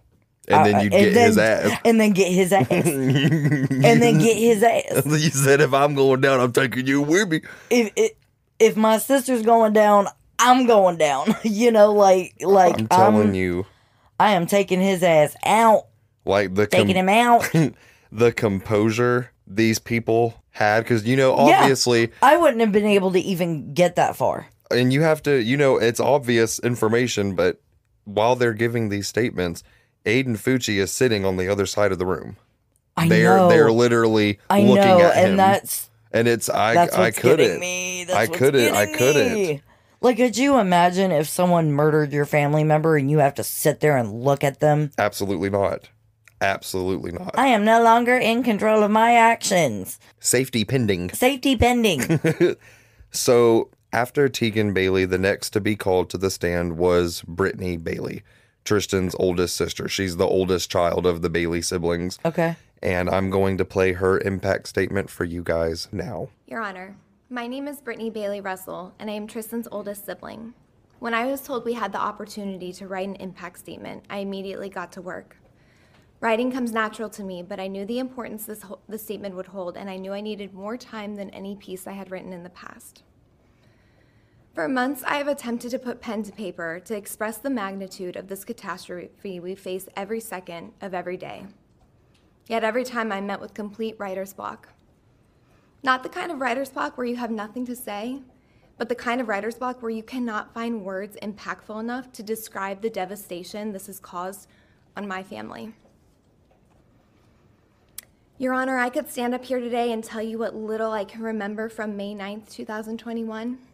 How I was on day one of my honeymoon with my husband and woke up to an alarming call from my sister Alexis saying, "Brace yourself.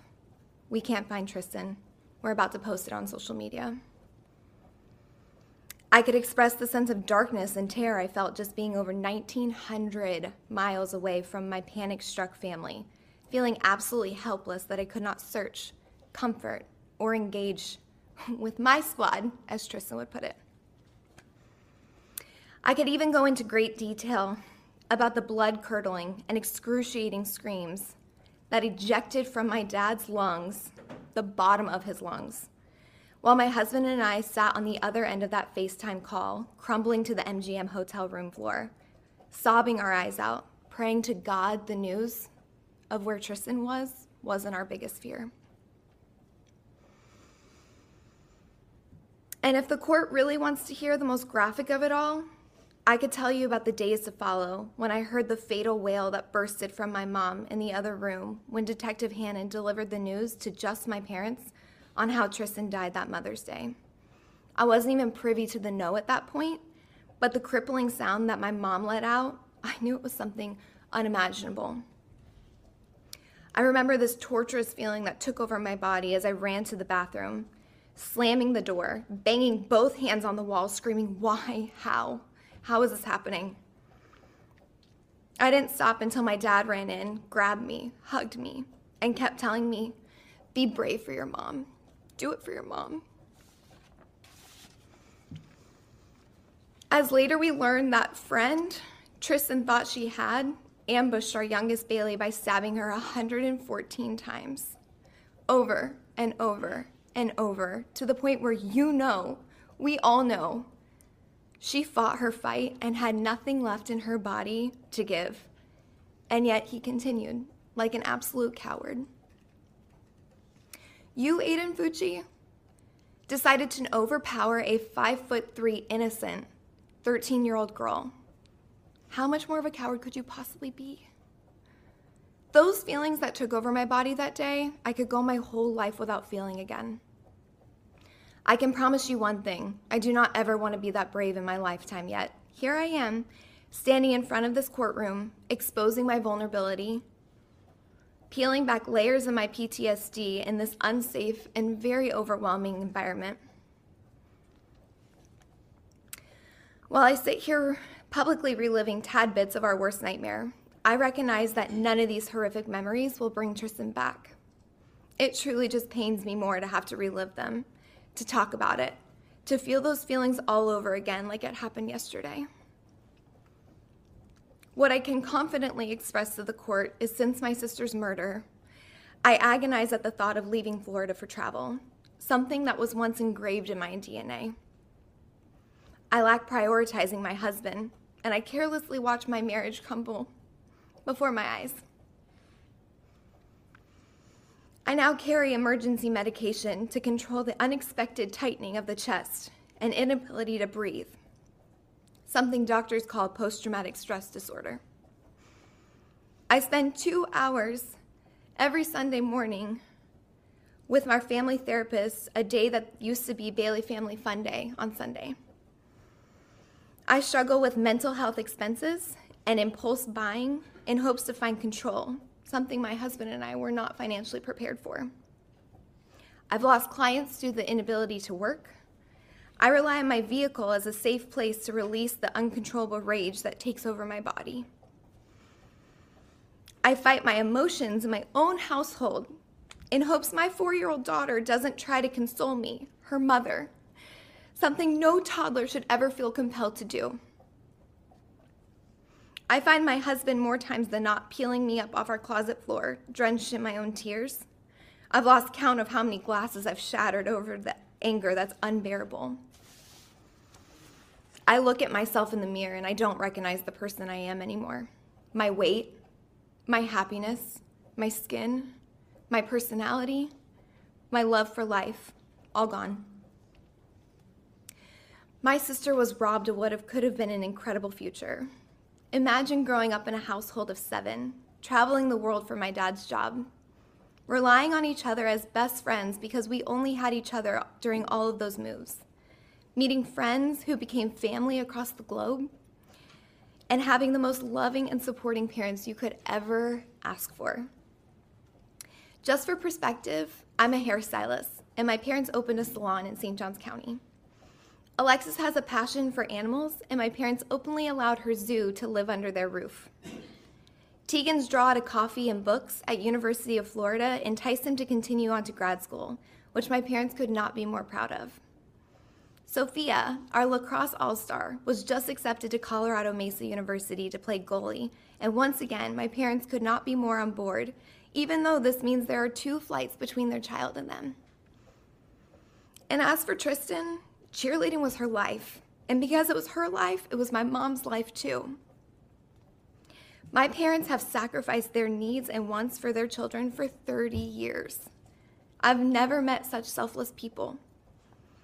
And to think one of the 5 of us won't get to see that fully through, Your Honor, I can't put a word to it. Agony isn't painful enough. Shattered to the core doesn't crumble like how I feel. Infuriated doesn't even come close to touching the amount of rage I find myself trapped in. And let me tell you, justice is just a word for comfort. It doesn't bring her back. It doesn't allow her to see if she would have made worlds or become a college cheerleader.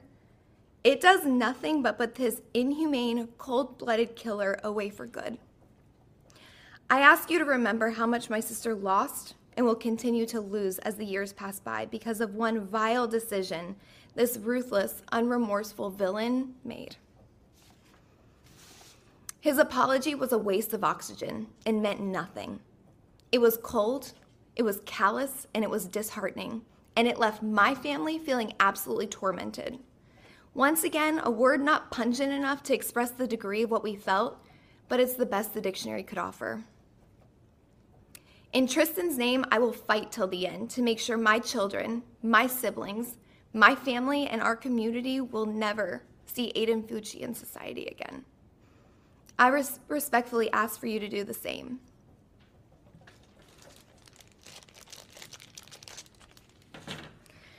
This white stone represents my loss in faith in our school systems to keep violent children away from the innocent. We are forever Tristyn Bailey strong. Thank you.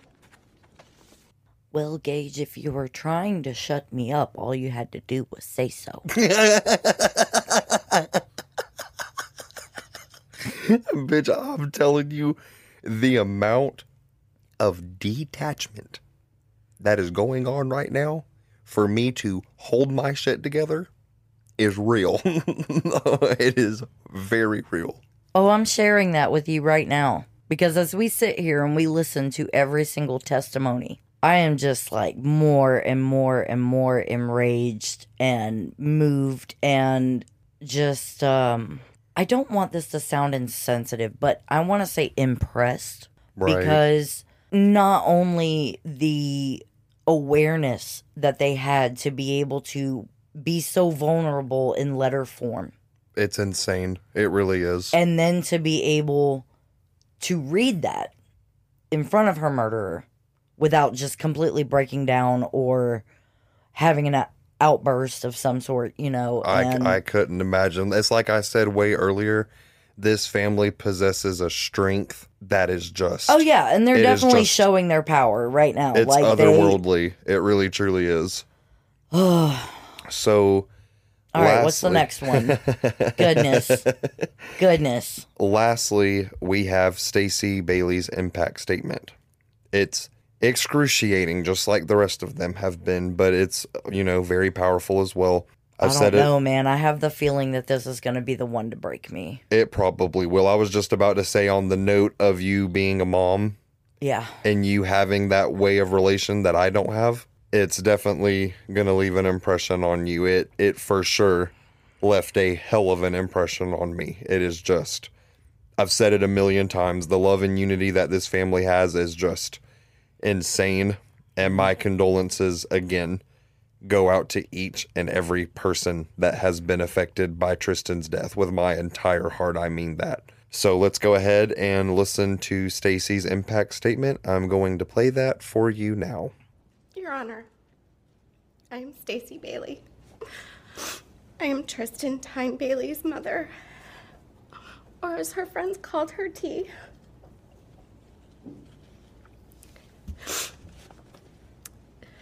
Not many know what Forrest and I faced during our pregnancy with Tristyn. We were moving to another country, Singapore, when I found out I was expecting another child. To say the least, it was a surprise, as we thought we were done after having 4 children. I was terrified to be pregnant in a foreign country, but soon found myself with amazing medical care.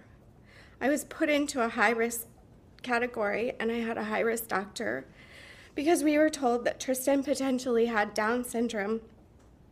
And then it got worse from there, as they found a spot or potentially a hole in her heart. We faced every day wondering if she would be okay. The fear was constant, which was incredibly difficult on my family. We prayed every day that she would be okay. But never once did we ever question that she was wanted and loved no matter what. Our prayers were answered when she came into this world with no signs of a spot on her heart, and she did not have Down syndrome. In time, we learned that Tristyn's heart was stronger than most, and it would be a gift that she would share with the world. We soon learned that she was a child that needed to be front and center from day one. Tristyn Tyne had she was incredibly loud from the get-go. She never really cried. It was more like a scream, ear-piercing at times.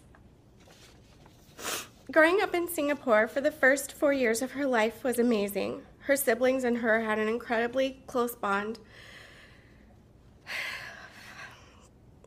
But she had a bond with me that was unbreakable.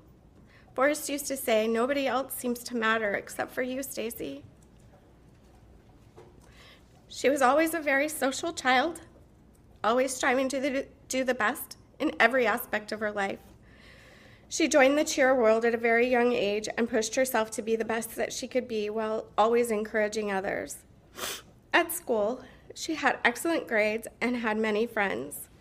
One of the things that stood out to me the most was how she fiercely protected others from being bullied. Tristyn truly had a heart of gold.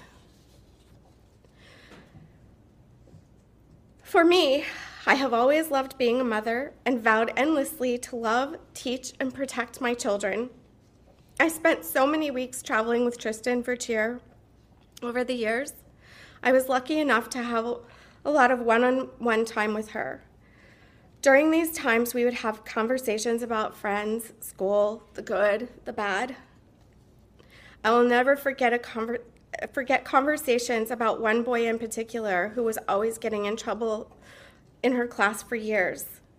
I always ended the conversation with, "Just be kind to him. He probably needs friends. He probably doesn't have many." Little did I know that she did that over the years. At Tristyn's celebration of life, a boy waited in a long line of people to speak with me. To be honest with you, he's the only thing I really remember from that day. Everything else are just brief flashes of memories. He waited for so long to speak with me, and the tears poured out of his face. His words still resonate with me to today. He said, "She was my best friend. She was my only friend." I spent more than a month trying to figure out who this boy was. It turned out to be the same boy that we had talked about so often.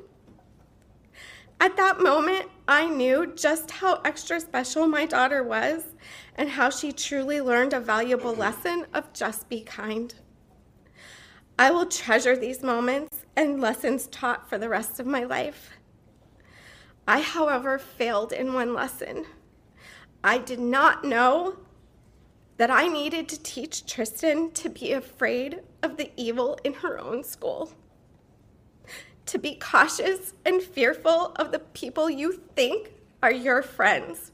Aiden Fucci, you betrayed us all.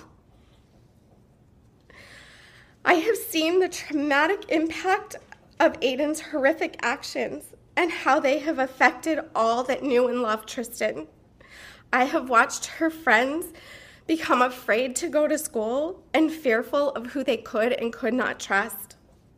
I have watched the depression, the PTSD, the anxiety take over so many. Worse than anything, some of these feelings go so deep that several kids have tried to take their own lives from this incident. I carry the weight of this on my shoulders every single day. The guilt eats away at me. While I know it is not my weight to bear, it doesn't change the fact that I feel this. I feel that I have to protect and be there for each of her friends to let them know how much they mean to me. Aiden Fucci has destroyed so many lives by his vicious choice to take my child's life.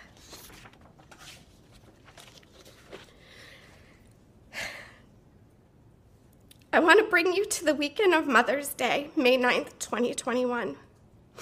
It was Friday night, and we were preparing for an event at our business. Tristyn came to me asking me if she could go to Food Truck Friday because all of her friends were going from school. I immediately said no because of our work event, and I could not go with her. You see, she had only gone one other time, and I was not willing to let her go without supervision. She begged to go with one of her friends that I had not met, but said that I could meet her parents as they would be watching over her. I agreed that if I met the parents and felt comfortable, I would consider letting her go.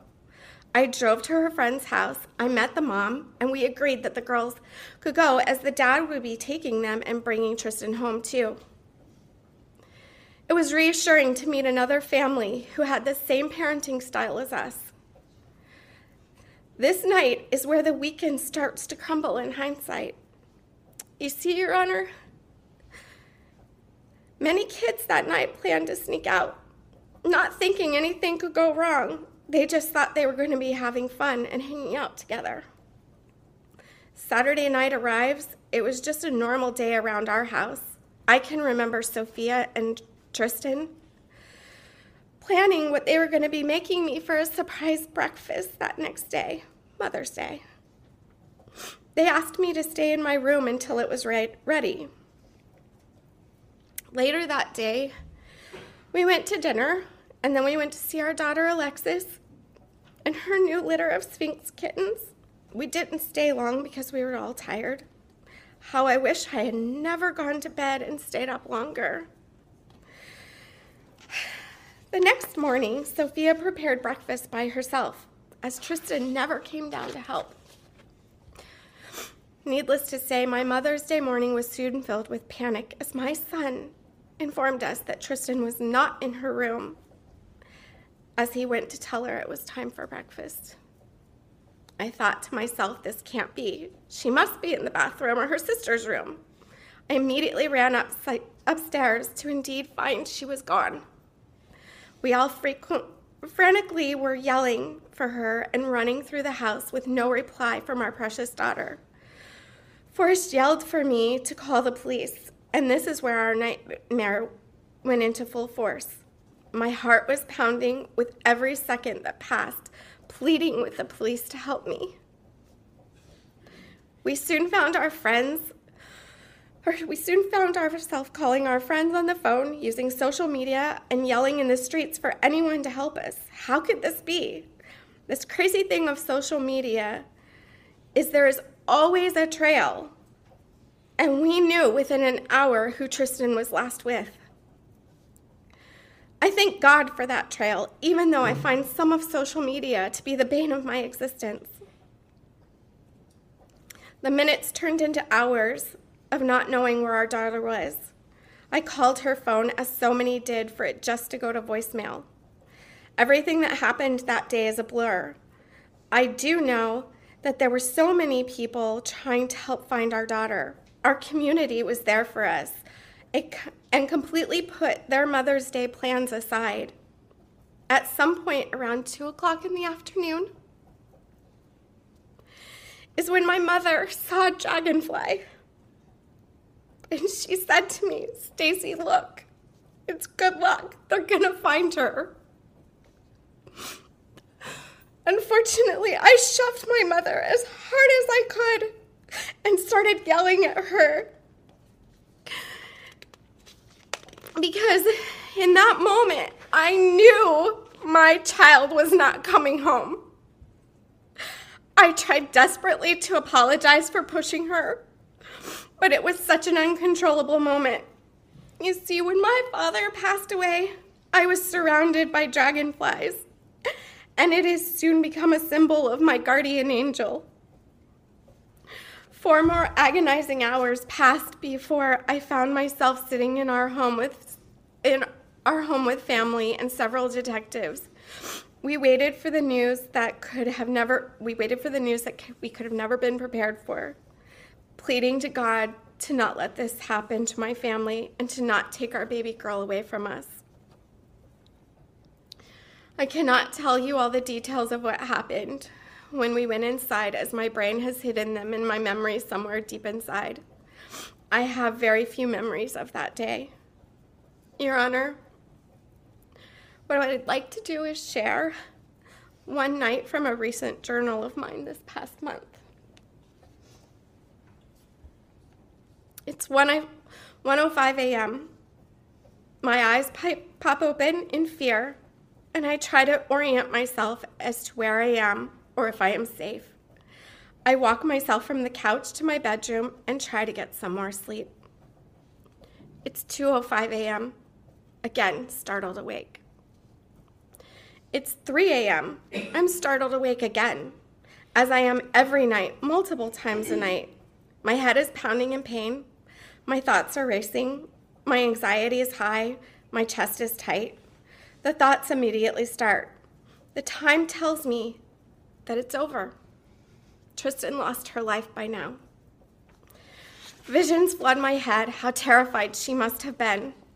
What went wrong in that moment of betrayal from someone she thought was her friend? Did she know it was coming? Did you wait for her back to be turned? The first strike of the knife, the fearful shock she must have had. The second strike, what is happening? I can only imagine she tries desperately to fight him off. Why is this happening? He continues to strike over and over and over as she continues to fight. My chest pain grows tighter, and the tears are now flowing. Was she screaming for help? Did she try to reach for her phone to call for help? Tristyn's desperation to live and get away from him continues until he overpowers my child. He continues stabbing her even when there is no fight left. These visions are embedded in my mind. Her beautiful blonde hair, her smile, her irresistible laughter have all been snuffed out. The guilt I have that I was not there to protect Tristyn plagues me. My thoughts continue and I cannot get it out of my head about the pain Tristyn felt. I think about how one small slip of a knife I cut my finger while cutting fruit, and it hurt so much that I almost fainted. I pray she passed out. But honestly, with the amount of defense wounds, I know she did not. She fought, and our beautiful daughter suffered for so long as he took no mercy in the 114 times you stabbed her. My heart is pounding so hard now, I think it could come out of my chest. Oh my God, please tell me this is a bad dream. Tell me that I will wake up from this horrific nightmare. The pins and needles have started in my head. The trauma migraine is here. They always come. I beg and plead with myself to just stop thinking for 5 minutes so that the pain goes away. It only increases until sharp stabbing pains take over my head, which can bring me to my knees and screaming in pain. This is my new normal, every day, all day. My new life, sentenced to the torture of my child being murdered. Please stop thinking, just go to bed, just for a few moments to relieve the pain. It's now 3:46. I try to close my eyes, but it only lasts for a brief moment as the fear is overwhelming. The darkness scares me. What is waiting to harm me out there? Will I ever have peace? No. How can I without Tristyn? It's 4:15 a.m. Sirens are going off that send me running to the living room only to find out it was on the TV. The panic is now starting to elevate to the point I can't control my anxiety. Images race through my mind of the helicopters, the police sirens, the bloodhounds, and worst of all, the police asking me to come in my house. I remember falling to my knees, begging them not to make me go inside. I knew that meant she was never coming home at that horrific moment. The darkness of the night surrounds me, and I live in constant fear of what might harm the rest of my family. A memory flashes and enters my mind as Detective Hannah knocked on my door at 3:40 in the morning that night to let us know that an arrest had been made. God, please make this stop. Wake me up from this nightmare. I want to run and find Tristyn, but then I am met with the reality she is gone. Am I losing my mind? This cannot be real. I question God. Why, oh why, did you not protect her? How could you let evil touch her? Why, God, why? This is my sleep pattern every single night for 97 weeks. Sleep deprivation at its finest. The sleep deprivation is taking a toll on me mentally and physically. I do not recognize the person looking at me in the mirror. How I wish it was someone else. The sleepless nights bring black circles under my eyes, and the swelling from the constant tear and the stress have aged me beyond my years. I have memory loss, and I live in constant brain fog. Trying to put complete thoughts together can be very challenging. I now suffer from pins and needles in my head, many times a day, along with chronic migraines. My hair is breaking and falling out due to all of the stress and anxiety. The PTSD from Mother's Day has had many impacts. I run into my house at the first sign of a helicopter or sirens, and I now have a genuine fear of being outside in the dark. I check my children's location multiple times a day just to know that they are where they are in case something happens to them. Seeing police cars can send me into a panic, thinking that something is terribly wrong. The depression can be debilitating at times, and I feel like my life has spun out of control.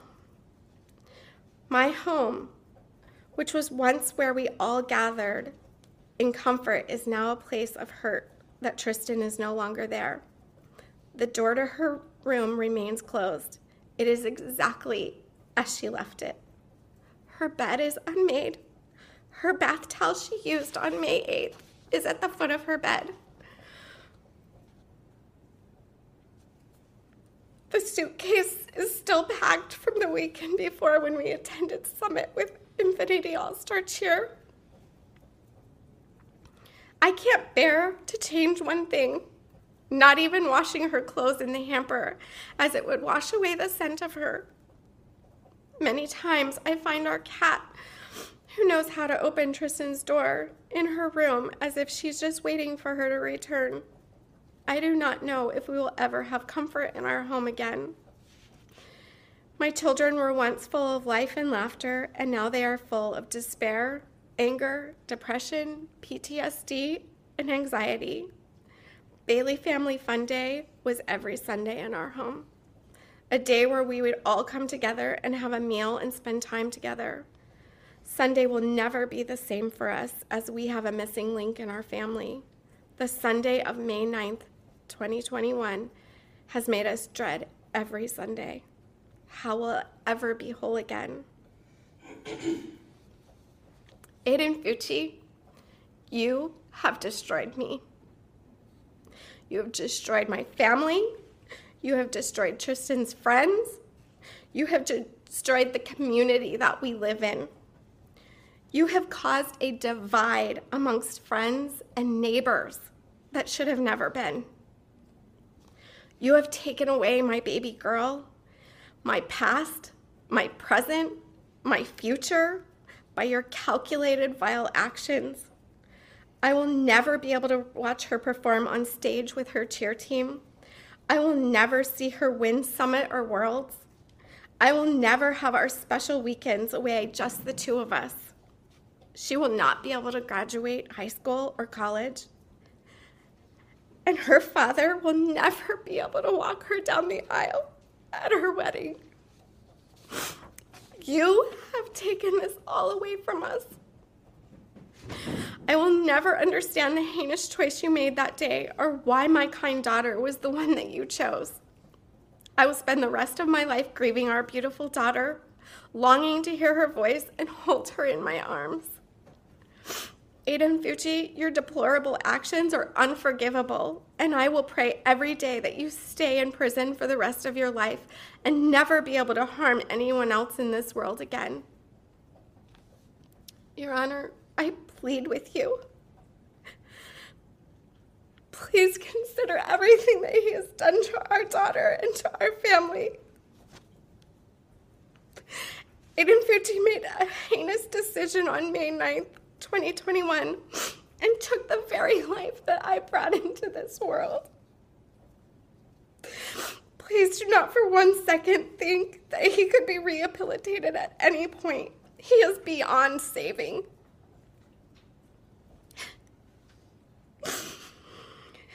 He should have to pay for his crime against my daughter. Justice is an empty word for our family, as it can never bring Tristyn back, but justice is for society. And he should have life without parole. Thank you for everything that you've done in this case, and I know that you have really hard choices in front of you. I'm going to be placing 2 rocks into this.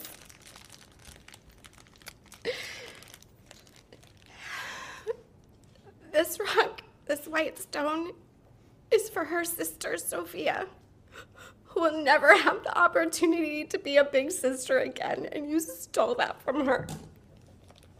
This last one is for me. And it represents everything that you have stolen from me. My words, my joy, my hope, my future, and my beautiful daughter.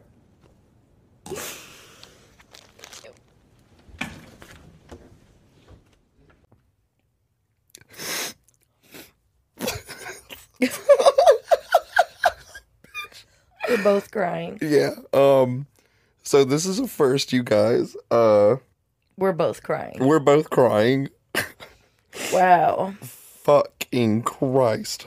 Fucking Christ, fucking Christ, fucking When Christ. she started talking about her waking up repeatedly and startled. Oh, fuck. Fuck. Yeah, there's mother's intuition is like too much. Too much. We said it. I believe we actually said it. It was either in the Skylar Niece episode. I can't remember if it was or not, but there was an episode where we specifically covered how that mother's intuition was just nothing to fuck with. Oh, we covered it in Greenbrier Ghost. Yeah. When we covered Zona. Yeah. Yeah, that mother's intuition is absolutely a force to be reckoned with. Absolutely. Oh, Holy shit, I'm sorry, you guys. We're sniffling. We're so sniffling. We should have took a second. We should have took a second before recording this. This is real though. This is real. Like, this is raw. This is real. Raw. This is real. This unfiltered. is unfiltered, unedited. You know, oh this my is God. just being human is what that is. Like, I just don't know how you can listen to any of that and not be moved to tears. It's just not only the savagery. Again, like I said, crime, if you wanted me to shut up, that's all you had to do was say, Ray, shut up. You said, baby, there's 100 ways to make me cry. You didn't have to do this. You didn't have to do us like that. Oh man, I needed the laugh. Holy shit. Okay, moving along. All of the impact statements made for an extremely emotional day in the court. Everyone was moved greatly by the testimony of Tristyn's family, and after 3 days, on Friday, March 24th, 2023, Judge R. Lee Smith handed down Aiden's sentence. But before he did, he directly addressed the Bailey family in this statement.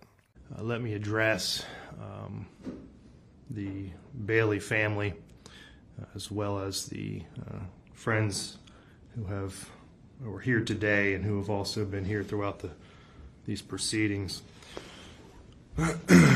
The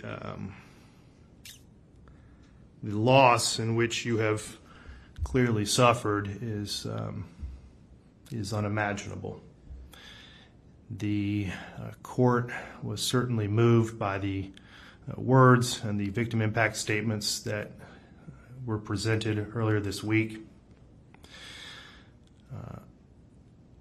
I have been through these types of proceedings numerous times.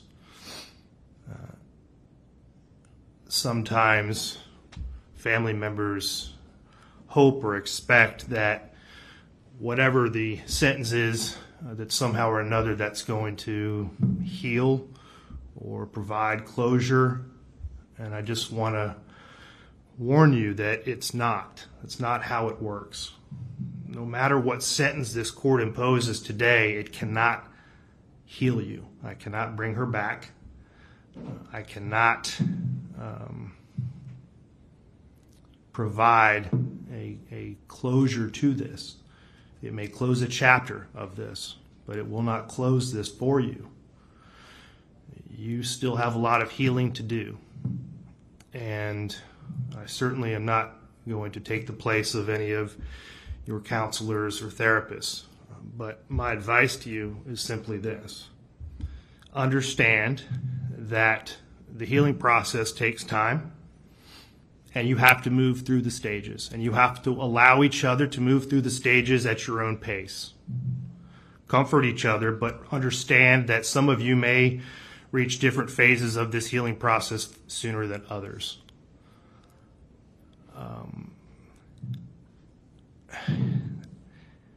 Your daughter and your sister are obviously, her body is no longer present on this earth. However, her spirit lives on through each and every one of you. From what this court can tell, she was quite a energetic, happy child. Some of you testified to the fact that when you learned of her death, that part of you died as well. And what I would suggest is that you fill that void with her spirit and her life that certainly lives on through each and every one of you.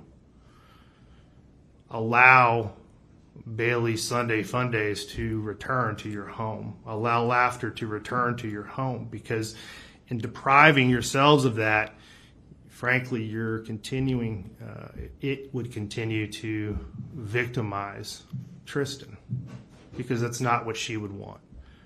She would want that happiness and the laughter to return, and the joking between her siblings. That's what she would truly want. You have to try to let go of some of the anger that you still feel. I think that's a big part of this process for you.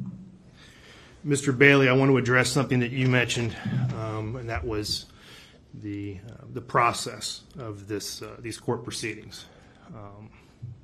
I know it's been a long 22 months for your family as well as for this community. Justice at times can move a little bit slowly for those who are thrust into it. For those of us who practice it and live it and work it every day, I assure you that there are constitutional safeguards that are in place in this country, and they're there for a very important reason. And sometimes that takes time to work through that process. And that can be frustrating, it can be agonizing at times. But we strive to make sure that we get things right the first time, and that we do things the proper way. And I appreciated your comments, and I appreciated the patience that your family and the community has shown to the court system. These attorneys have worked diligently. They have had, on both sides, they have, this is not their only case, sadly. This is the only courtroom in all of St. Johns County with over 300,000 people who now live in this community. We have one felony courtroom. So every felony, every murder, it takes place in this courtroom. And these attorneys are assigned to cases throughout this circuit. I trust and I believe that they have done a diligent job in this case. And again, I recognize that it can certainly take some time, and I appreciate the patience that you've shown, and I hope that you understand the necessity in making sure that things are done the proper way. I really like how the judge told them that, things like the Bailey Family Sunday needs to come back and laughter needs to come back. Right. It was incredibly moving for him to address them like that. You can, not to cut off your point. Oh, no. But you can really tell that this was a case that affected him. Deeply. Truly, because he presided over the entire thing. He saw the photos of Tristyn when she was found, stabbed to death in the fucking grass near her home. Right. He saw her autopsy photos. He went through all of these doctors' testimonies and the defense, the prosecution, all of the grisly details of this case. He presided over all of it, and you can just tell that he was incredibly moved and deeply affected by it. It's something.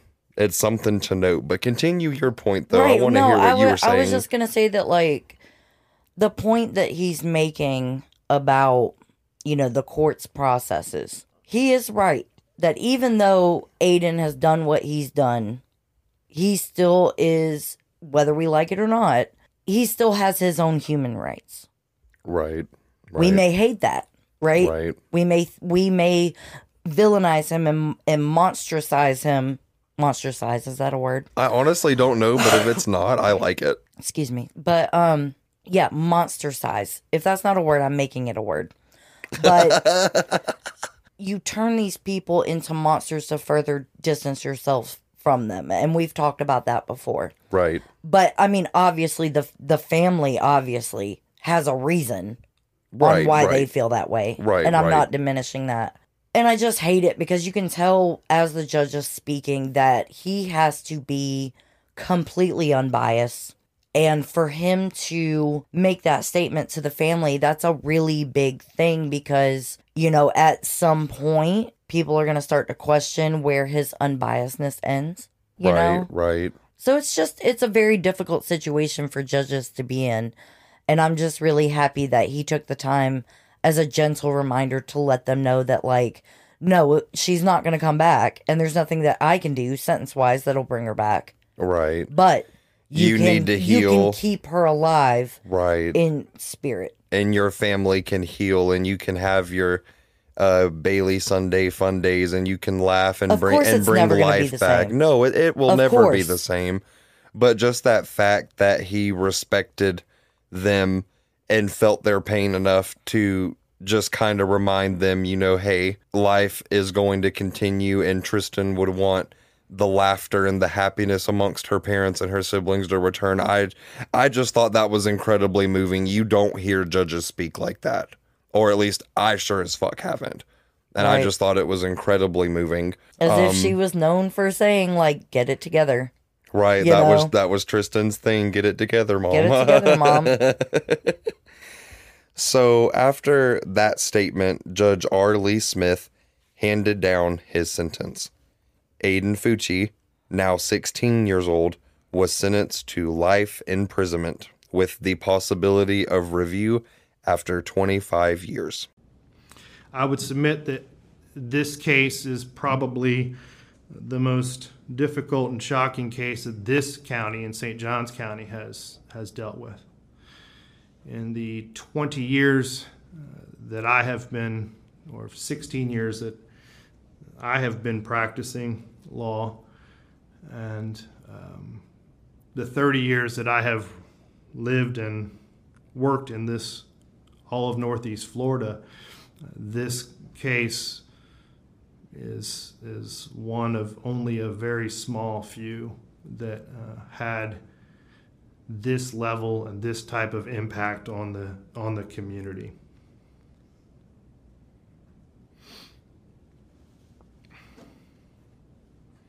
This court gives this factor great weight. As to the last two remaining factors, the effect, if any, of immaturity, impetuosity, or failure to appreciate the risks and consequences of the defendant's participation in the offense, and the effect of the crime,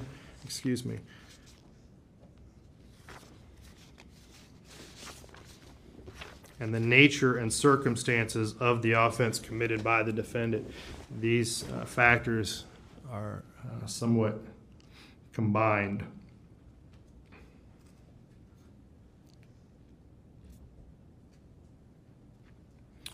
"114 stab wounds, 49 defensive wounds, 35 wounds to the head and neck, 29 to the back and shoulder, and 6 fatal wounds." This court has reviewed and seen more than its fair share of autopsy photos. The autopsy photos in this particular case were particularly difficult. The 49 defensive wounds indicate that Tristyn Bailey was conscious, that she was aware, and that she was doing everything she could to fend off this attack. She suffered a painful, horrifying death from someone that she trusted. Her screams were most likely stifled by her own suffocating lungs. He lured her into a secluded place in the woods near his home, a person that she trusted, and he led her there under false pretenses. There was a heightened level of premeditation in this case. Based on the prior statements that he made to his girlfriend and his friend, he indicated that he was going to kill someone. At which point he determined that it was going to be Tristyn Bailey, I don't know. But there was going to be a victim. He indicated that how he was going to do it, that he would take them into a wooded place, that he would stab them, he would kill them and then run away so that he could keep on killing. He told his best friend that he wanted to kill someone to see what it felt like, and he wanted to watch them bleed out. This particular crime was committed with the weapon of choice as a knife, which he nicknamed Poker. That required a up-close, personal,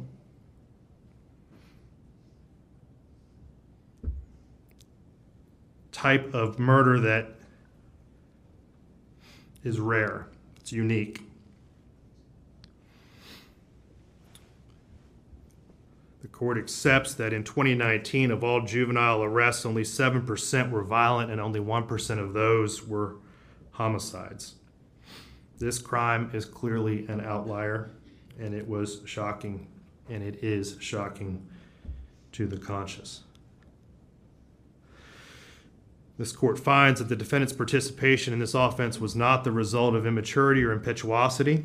He understood the risks and consequences of his actions. He previously told his girlfriend that he was going to do this. That clearly shows that he had been planning it. He attempted to cover it up by disposing of the murder weapon and throwing it into a lake. He then attempted to conceal evidence by hiding his shoes and shirt and jeans,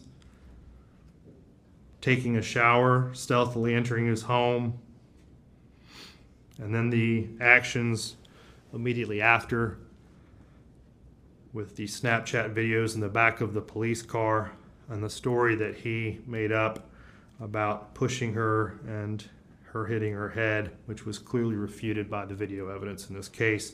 All of that shows, and this court finds, that this was not an immature or an impetuous type of crime. It makes it unique. It makes it extraordinary.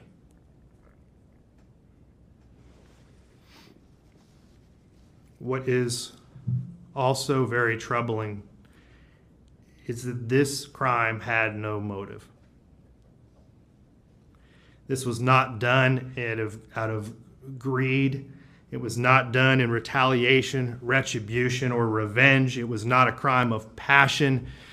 It was not a crime that was committed because he felt rejected by her. It was not done in a fit of uncontrollable anger. There was no reason. There was no purpose. It was done for no other reason than to satisfy this defendant's internal desire to feel what it was like to kill someone. It was committed in a cold, calculated, and premeditated manner without any pretense for moral or legal justification, and it was heinous, atrocious, and cruel.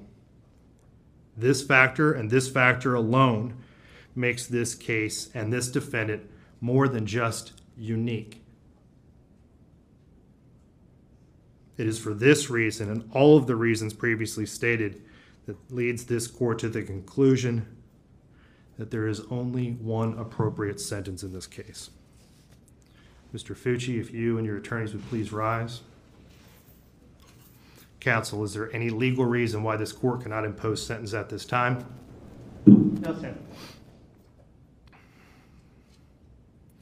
Mr. Fucci, having entered a plea of guilty to the crime of first-degree murder, I adjudicate you guilty of the premeditated first-degree murder of Tristyn Bailey. I sentence you to life in prison. Because of your age, you are eligible for review of the sentence in 25 years. I order the Department of Corrections to notify you when you are eligible to apply for your review hearing. Madam Clerk, if you will please impose the minimum fines and court costs. Mr. Fucci, you have 30 days to appeal the legality of this court's sentence. If you wish to appeal but cannot afford an attorney, one will be appointed for you. You will be taken back to the Duval County Jail and then transported into the Florida State Prison System. We are adjourned. Just the way that he was like, we are adjourned. Like, right. He's like, I'm so sick of looking at you. I would be too. Jesus fuck. So yeah, Aiden got sentenced to life, and he's going to have a review in 25 years, but he was given a life sentence. Well, Good. that's okay, because you know what's going to happen? Us and all the Gore family, we're going to remember. Oh, and yeah. in 25 years, we're going to sign that petition. We're going to keep him in there. Do whatever we need to do to help, right? Right, because that's what the family deserves, is our support. Hashtag Tristyn Bailey Strong. 1000%, you guys. Tristyn Bailey Strong. And remember, good old Crystal Smith, Aiden's mom. I told you not to forget about her. Oh, I didn't. Because she would come back around. I mean, okay, let me clarify. When I said something earlier, Now, I was like, you know what? If it was my kid, I would probably do it too. But, I'd be that kind of mom to be like, oh, you did that? You attacked them? It wasn't in self-defense? Well, guess what? I'm turning you in.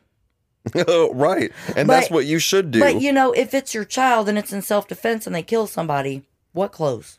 Well, I'm sorry. What clothes? You said what clothes? But yeah, this, as we've seen at this point in the episode, 100% was not a case of self-defense at all. It was not. And it's shocking as a mother knowing, well, looking at the clothes, you have to know.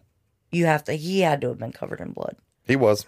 And looking at the clothes, you know, I'm sure that she was like, oh my God, what happened? But the fact that she went to go, like, whether you know the context exactly in that moment of what he did or didn't do, you find bloody pants that are your child's, and your first reaction, oh, not only do you find your son's bloody pants, you know there's a missing neighbor girl, and you find bloody pants. Oh, shit. Yeah, because Aiden was being questioned No, when she did this. I was saying, oh, shit, because I didn't think about that factor. Yeah, Aiden was already being questioned for Tristyn's disappearance when she was washing his jeans. Oh, motherfucker, if I was your mom, you'd be so turned in. So it's like Aiden went to get questioned because he was a suspect in this girl's and here you are washing bloody clothes. And then she goes and tries to cover his ass. Thank you for putting it into perspective for me. I probably should have, Crystal, bitch, what's up? You said what's up. Well, Crystal, she did come back around. In March of this year, she changed her plea from not guilty to no contest for the charge of tampering with evidence. And on May 12th, 2023, she was found guilty and sentenced to serve 30 days in the St. Johns County Jail and then 5 years probation, which I think that's way too light of a sentence, considering she tried to help her son cover up a brutal fucking murder. But, you know, it's not for me to judge. Ultimately, I just hope that the Bailey family feels some sort of justice from the court's ruling, if possible. Right. That's all I hope. If that can even be found, I hope that they're at peace with it. You know, if the same thing happens, like with what happened with Skylar Neese in our show, if the Baileys are listening right now, or anyone who knows the Baileys, our hearts, we are extremely affected by this. We are extremely moved by the story. We wanted to use our platform as a paragon of good to speak. We just want you to know that the support is definitely there. Right. We definitely support you guys, and our deepest condolences. We will sign whatever petition you need. You know, we will do our very best to be there. Absolutely. We are 100% a Tristyn Bailey Strong podcast.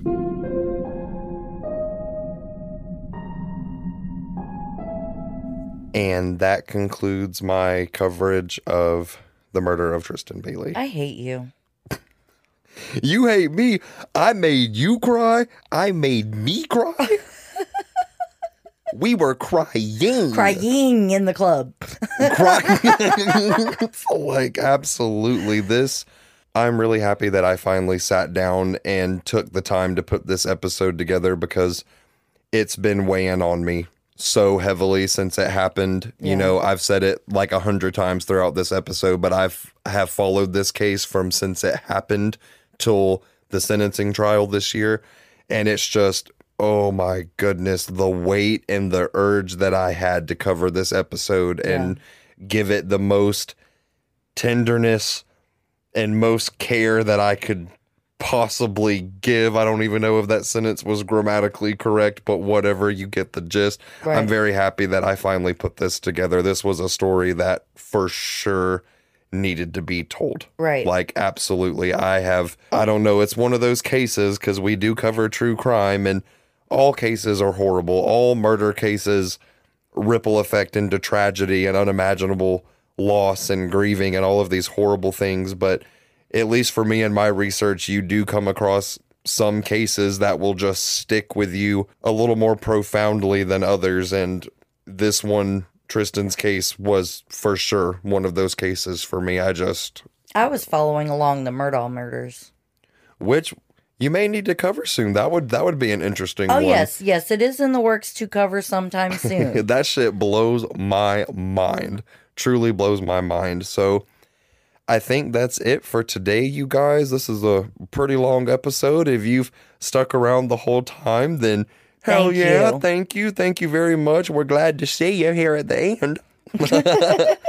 And we do hope that you enjoyed the coverage today for sure. If you would like to follow me and Ray and all of our weird, well, we got great news for you. You can definitely do that. Find us on Facebook at Gore Report, a true crime podcast. On Instagram at Gore Report Podcast. And Twitter at Gore Report. And don't forget our email, guys. gorereportpod@gmail.com. Totally send us an email if you feel like it. So I don't have like a funny little rant for you guys today. Like after hearing all of that, I just don't have it. But what I can tell you is that Aiden Fucci better hope he never gets out. He better hope he never gets out. I hope he stays right where he's at. You're a piece of shit. You're the biggest piece of shit on this earth. You have no fucking right to breathe any of the air. Any of it. Purified or non-purified. I don't care. None of it. We will forever be hashtag Tristyn Bailey Strong. And until next time. Bye. Are you frightened?